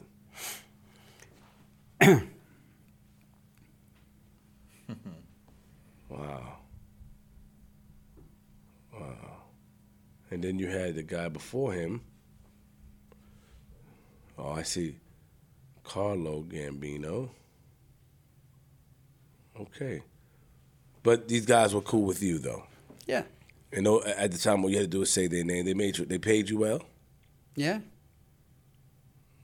Okay. All right. Your mind is like a documentary. It's like, like, did you watch these guys do crazy things? Were you witness to somebody getting beat up and hurt? I've seen my share of stuff. I will leave it at that. I don't want to ask too much. So, do you have the hotel that we used as a whorehouse was an old hotel that only had 2 residents still living in it, because the top floor and the third floor, well, second floor was the whorehouse. The third floor we had tenants on, and the top floor they used as a shooting gallery. How long you worked for the Italians for? How many years you think? 2, I think, 2.5, something like that. What made you leave? I came back to Connecticut to start dancing. Did you? Was that lifestyle? It was while I was working for the mafia that the guy came up to me and said, if you were, I was dancing, and he saw me. He said, if you had dance training, I'd put you on Broadway tomorrow. And I packed my bags and came back to Connecticut and went to school. And then I went back to New York, and I couldn't find that guy. Got it. Real quick, when you see people doing these dances, right? Even the robot and stuff like that. Do you feel a way about the robot, or you accepted that for what it is? That I accept for what it is. All of the dances that I've done, the only one that I put my name on is the electric, and that's why I'm so feisty about it. Got you. Okay. Question. So the electric slide, right? You said you copyrighted the dance. When did you actually copyright the dance? Like, and at what point? 1976. And what made you do that? When I was at Cannes and my dance teacher was teaching us, one of the lessons that she taught was if you have a dance that you feel is worthwhile, you should always copyright it. And when I did the electric, I put so much energy into that dance, I knew that it was going to go somewhere. Right. And so I copywrote that. The others, I should have copywritten and didn't. It's electric.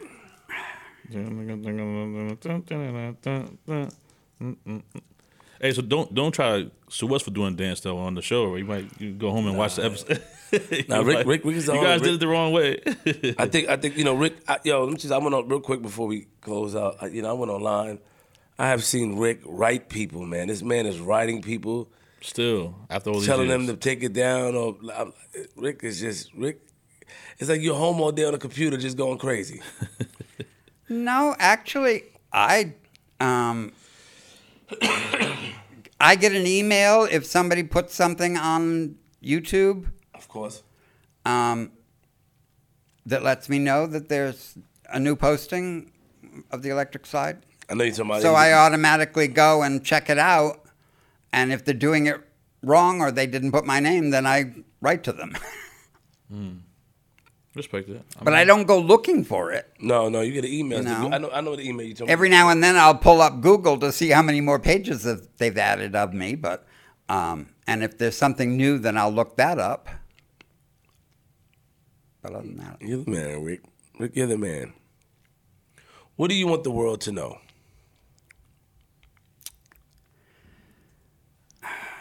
well, I wish that everybody knew that Christ is alive and here with us. Wow. Let me ask you. What is that? No, I'll close out though. So go ahead. Okay. Let me ask you a question. Now, this is going to be controversial. Oh man, I don't. Hold on. I gotta be mindful because I don't want to get attacked. But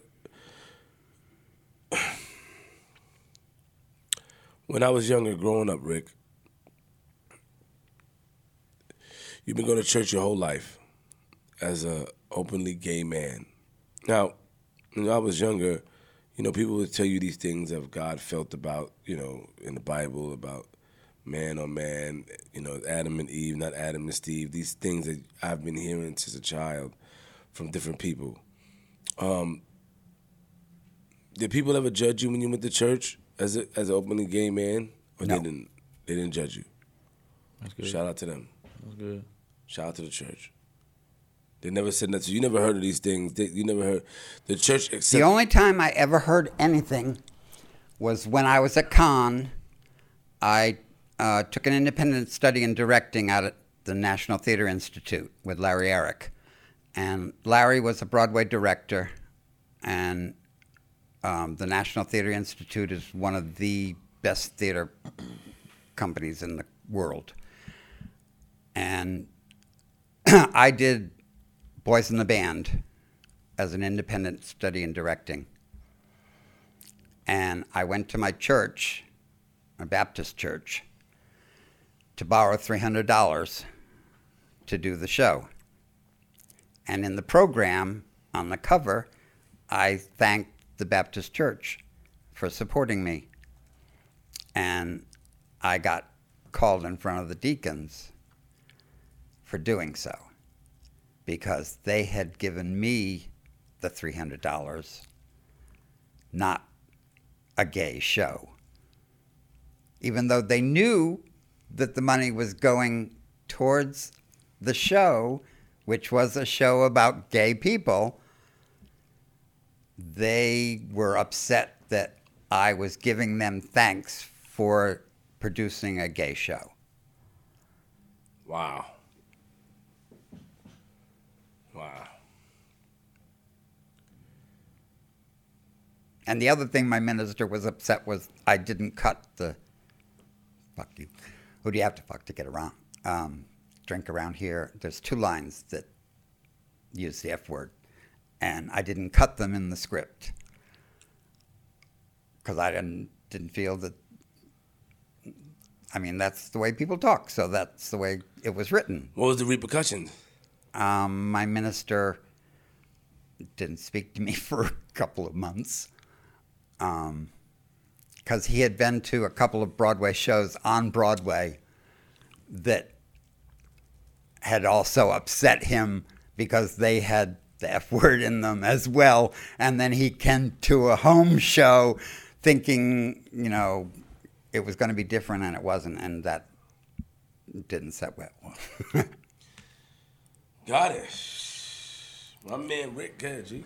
So what's going on now with Rick Silva? You got anything going on now that we, like, what are your plans now? Rick, how old are you, Rick? I'll be 75 in January. Oh, yeah, January. Nice. Yeah, I think it's January 15th or 14th. How many steps are in my dance? 22nd. 20. January 22nd. Yes. Oh, I forgot. Sure, that's slick. Gee, That's slick. You open the box. You open the box. 22 dances, 20 steps. You open up the invisible box for him. Yeah. Come on, G man. You think he deserve it? We're gonna see it in the last 2 minutes, and then we close out. We're gonna see. So what's going on now with Rick Silva? What's going on with you? Not much of anything, really. Chilling, relaxing. Chilling, relaxing, going to church, On YouTube, singing in choir. comments. Hounding my choir members because we have bells at church, handbells, and we have used them, but not in about 2 years now. And the girl who's in charge of the bell choir, I've been hounding for the last 6 weeks because Christmas is 3 weeks away. And she keeps saying, last Sunday, she said, I know, it's 3 weeks till Christmas. And I said, and I started telling you 6 weeks ago. On the phone, you told her this? No, in church every week now. 6 weeks. So you need the bells for what, Rick? Just to play. I mean, we have these beautiful bells, and I love the sound of a bell choir, and they cost a fortune. And the church has purchased this set of bells, and they just sit there. And we should be playing them, especially at Christmas. Mm-hmm. Your brother passed away recently. Yeah. Bassy told us, man, he said, Rick lost his brother. We always, you've been nice to us. We like, man, I hope everything's all right. How'd you take it? Did that hit you hard? Yeah. Charlie passed away? And it's been difficult.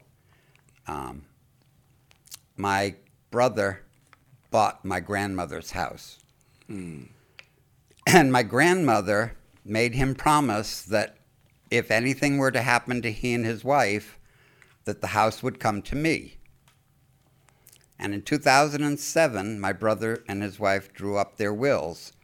And that Christmas, his wife Judy told me that they had done as Grandma had wished and put in the will that the house comes to me if anything happens to them. Well, she passed away 2 years ago, and he passed away 3 weeks ago. And now I'm told that I don't get anything. And I called my cousin on my father's side to see if anybody on that side of the family knew anything of what was going on. And he said to me, "Did you get the $13,000 that Grandpa left to us?" And I said, "What $13,000?" He said, "Everybody in the Kessler family got $13,000 when Grandpa Kessler died." I said, "Well, my dad did mention to me before he passed that he had put $100,000 into a savings account, that my mom was to live off the interest, and when she passed, I would get $50,000 and my brother would get $50,000. But I don't get anything, apparently. I didn't get the $13,000. I don't get the $50,000. And I don't get the house. Why not, Rick? Why? I don't know. Rick, come on, Rick. What do you mean you don't know? Nobody will tell me. You think because you have sexuality still? I think so. What? Damn, G. That's the only thing I can think of? The only thing that I can think of is in my autobiography, I mentioned that the gentleman that we spoke of earlier, my next door neighbor, Ronnie, was the first person that I had sex with, and the second person that I had sex with was my cousin Barry.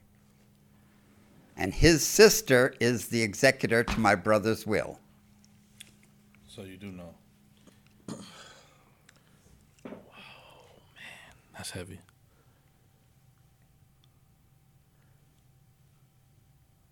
So I get nothing. Because I'm the little faggot. Oh, Lord. Was it consensual? Rick, you and Barry, was it consensual? Yeah. We were 15. So your family read that and they upset. They were upset. Barry was... But how can they change a will? You can't change a will once it's written up. I don't know what happened since my sister-in-law died. Whether my brother changed the will, whether my brother didn't change the will but told Joanne that he didn't want me to get the house so that she's doing something with her lawyer. Because his lawyer, who drew up the will, can't even take it to court because his daughter is now the probate judge. Wait, your niece is the judge? No. The lawyer who drew up the will. Oh, his daughter. His daughter is the probate judge. So he can't take the will to court. So Joanne took the will to her lawyer. She won't tell me who her lawyer is.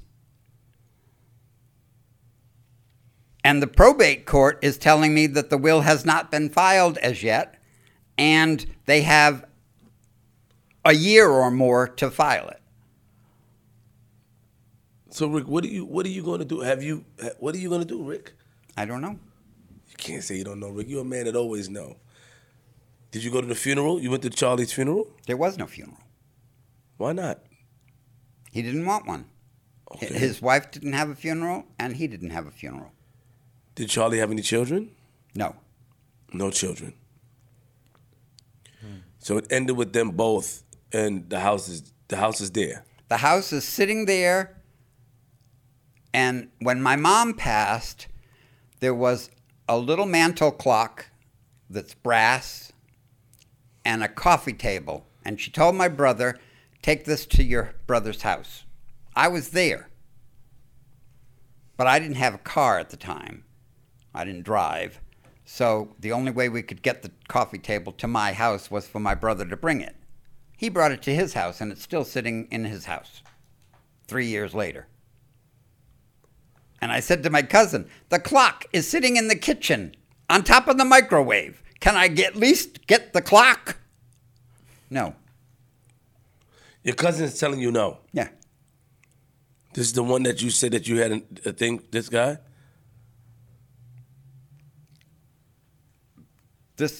My cousin, Joanne. Oh, Joanne. Oh. So hold on, wait. Is the executor of the will. And she is taking the will to her lawyer, not telling me who the lawyer is, and telling me that there's nothing in the will for me. And the house sits there, and now it's starting to get cold. I don't know if the electricity's been turned off or not. I don't know if the water's been drained out of the pipes or not. I don't know if they put gas in the heater, oil. So, Joanne, what was your relationship with your cousin Joanne? You had a good relationship with her? No. No.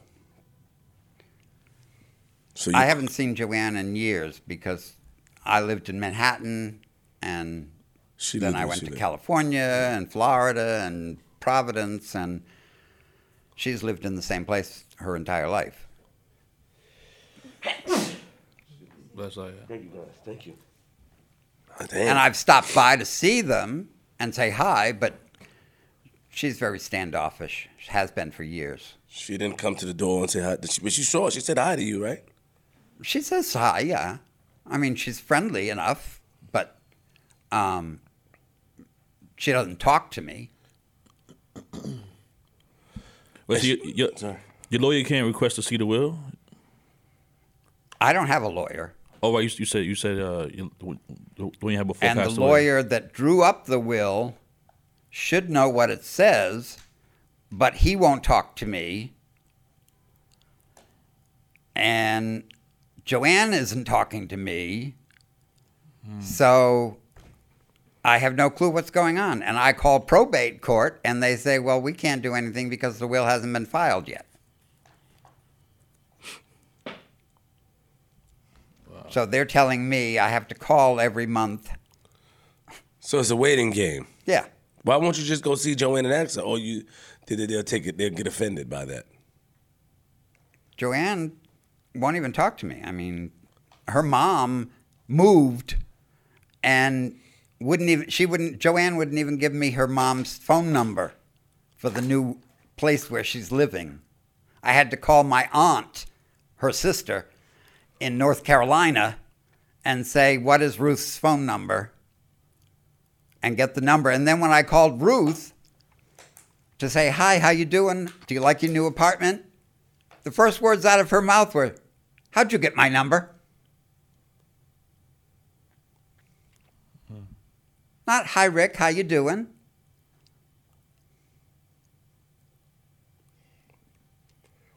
What does that do to you, Rick? How does that make you feel? Shitty.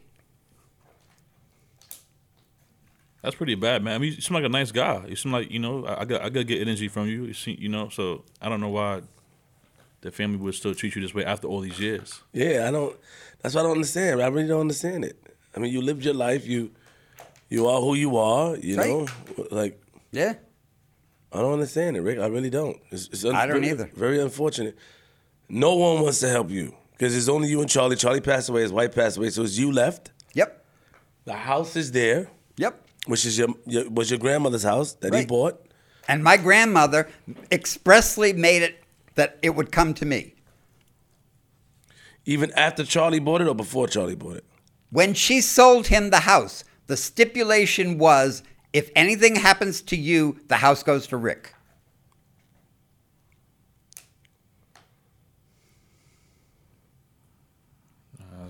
I was thinking when my brother passed away, if he did change the will, he's got to face Grandma upstairs.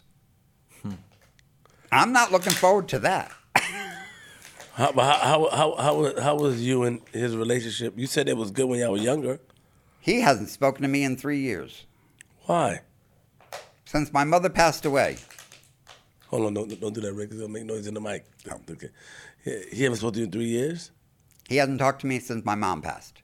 Why? In fact, when his wife got ill and went into the hospital, he didn't even call me. I didn't get a call until Joanne called me the day she passed. Why he didn't speak to you, Rick? You can't say you don't know. Rick, come on, man. Because I'm gay. No. He knew you was gay since you were children. No, he didn't. He's the only one that didn't know I was gay. So what he found out? And he got in fights with kids that he was in school with because he got held back. We started school together, and he got held back in 5th grade. And the kids that he grew up with all told him that I was a faggot. And he got in numerous fights with his best friends over that fact. And then when he found out that I was gay, it hit him hard. He was hurt. Yeah. So, but you say he didn't speak to you in 3 years. So that means 3 years ago, you guys were on talking terms. When my mom was alive, we would get together for Christmas, Thanksgiving, and Easter at his house. Y'all would talk and laugh. And we would talk. But to put us in the same room for longer than 15 minutes was a miracle. If he stayed in his TV room and I was in the rest of the house, everything was fine. But when we got in the dining room to have dinner... Would he argue with you? Would they call you? He'd start a fight no matter what I said. If it was black, he'd say it was white.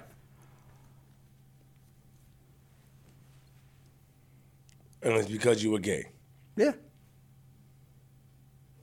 Oh, that's sad, man.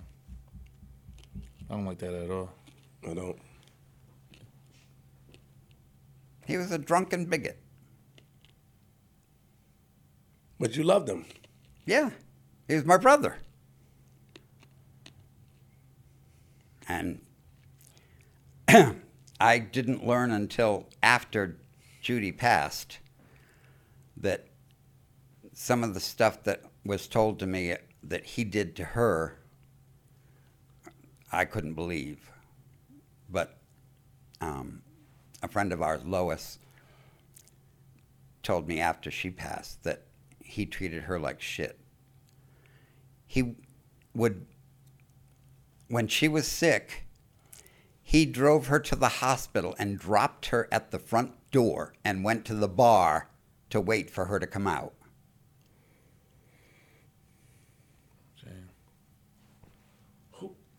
Let me ask you a question, Rick. Who in your family do you get along with? Because obviously, Charlie didn't have any children. You didn't have any children. No. You didn't adopt any, neither. You didn't have any children. No. So does any of your family have children? Whereas, like, you have any younger cousins or nieces, nephews? Well, not nieces and nephews because he said I don't have nieces and nephews. Right, well, I have brother, yeah. half nieces and nephews. My dad was married before he met my mom. Okay. And he had a daughter. But I think it was a knocked up thing. My dad got this girl pregnant. He was in the service. He went off to Nova Scotia. Got it. She dragged his butt back to Stonington to marry her. She had the baby. He went back to Nova Scotia. 3 years later, he comes home. She divorces him and makes her family promise that the baby will never have any contact with the father. Then she dies. And the daughter is raised by an aunt. And it's not until I'm 14 and I went to a horse show in Stonington. And I came out of the ring and I'm taking the saddle off my horse. And I saw my dad go behind the trailer with some young girl who was like 6 years older than me. And then my mom came looking for her. And she says to me, "Do you know where your dad is?" And I'm, do you know where your father is or not? I said, "Yeah, he just went behind the trailer with some young girl." She said, "That's not some young girl, you idiot. That's your sister." I didn't even know I had a sister. Wow. And so it wasn't until I went to college that I started writing to her, and we sort of connected via writing for a year. And then I would run into her at the Blessing of the Fleet once a year, and we'd go hide behind some building and talk for 5 minutes because her aunt and family were over here and my family was over here. But they didn't know that we were meeting and talking, and nobody could know. And I've stayed that way with my sister for years. And in fact, recently I said to her, "You know, I don't know anything about my nephews and nieces. I know I have a niece and 3 nephews, and I know their names, but do they have any kids?" And they do. And she started rattling off, and I'm like, wait a minute, I can't keep all of this straight now. But yeah, I have a whole family that I don't even know. And in fact, when her husband passed away, I went to the funeral, which my brother was pissed off that I did, but I said, "She's my sister. I should go to the funeral. I'm the oldest in the family." I mean, she's older than me, but still, my dad was passed at that time, and somebody should go. So I went. And her youngest son, who was like 23 at the time, says, "What are you showing up for now?" Like I needed money or something.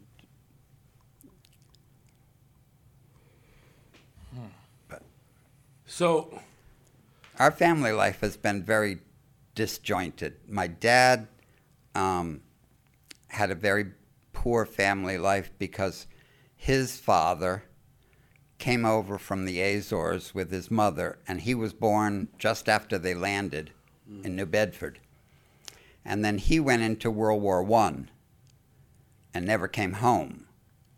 Didn't die, just never came home. To his home. He went to New Bedford, but not to his home. He went somewhere else and married somebody else.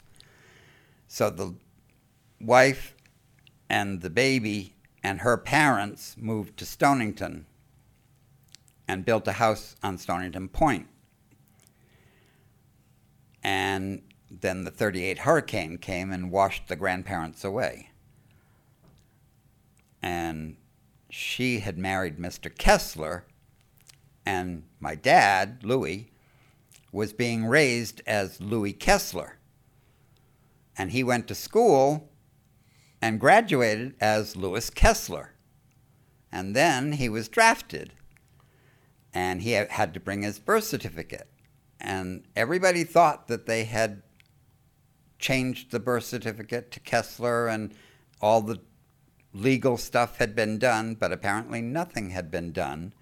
And the draft board took his birth certificate, and the doctor who had, the name was supposed to be De Sylvia, D-A, capital S-Y-L-V-I-A. But the doctor wrote Silva, S-I-L-V-A, but he wrote an open A. And the draft board said, that's an ER. So we became Jewish overnight. G, I know. The open is. G, I know. I know you like this. So he was raised. In fact, I have his dog tags on.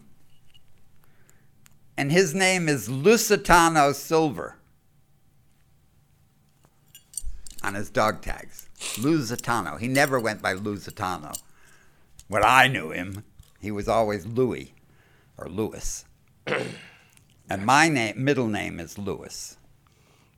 So if I had stayed with the Portuguese, my name would have been Ricardo Lusitano da Silva. Instead, it's Richard Louis Silver. Got you. Gee. I'm good, man. It's an interesting story. But in closing, like we said earlier, before we wrap it up, anyone who wants to, moving forward, because they're going to watch this episode and, you know, we're going to put the word out there. Anyone who wants to use your dance moves and these shows and movies, contact you first. Right. Give you the credit. All they got to do. That's it. What can they reach you at? They can reach me at nycsdancer@hotmail.com. Oh, you got the Hotmail still? Oh, I got the Hotmail. Ooh, shit. It's electric. You got the Hotmail going. Stop. Don't do it. Don't give it to him. He cool. He's not cool. He is cool, but no, G. Because of the Hotmail? Yeah. I couldn't find anything. Well, I couldn't find anything else. Earlier, it was a little too crazy to do that. I think put this back over here, man. You got a he cool. See, we like you, Rick. Yeah, you know what I mean? So, one more time. What was it? Rick Silver Hotmail? What's the thing again? The New York City Dancer, nycsdancer@hotmail.com. Or the New York City Dancer at Yahoo, because somebody else stole NYCS Dancer at Yahoo. You got Instagram and all that? Instagram and you do that stuff? Instagram is I try to look for him on Instagram. at New York City Dancer. That's wild. You type in Rick. I was trying to look too. Rick Silver. Yeah. Or Facebook is Dancer CT. Why don't? Okay, so we can't find you under Rick Silver. If you go to Google and type in Rick Silver, RIC, it comes up all over the place. That's a fact. Your name come up, but I was looking for your Instagram in the beginning. You gotta get a TikTok, man. You gonna be dancing. I'm not on TikTok. You still dance now? I do on occasion. All right, just making sure. Just checking. Just checking. Hold on. So your Instagram is NYCS Dancer? NYCS Dancer. Let me see. Oh, man, Rick. It didn't come up, Rick. Hold on. NYCS. Hold on, Rick. I don't know. Why did you put the S? Because it's silver? Because it's New York City's Dancer. NYCS DANCER. Right. No, Rick. It didn't pop up. Hold on. No? Instagram. Because people was asking me, what's your Instagram? I said, I don't know. I never used that, so I... Oh, they probably deleted it then.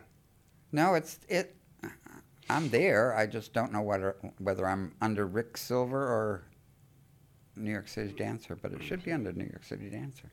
Now, look at my man Rick right here when he was younger. That's why... Smooth operator.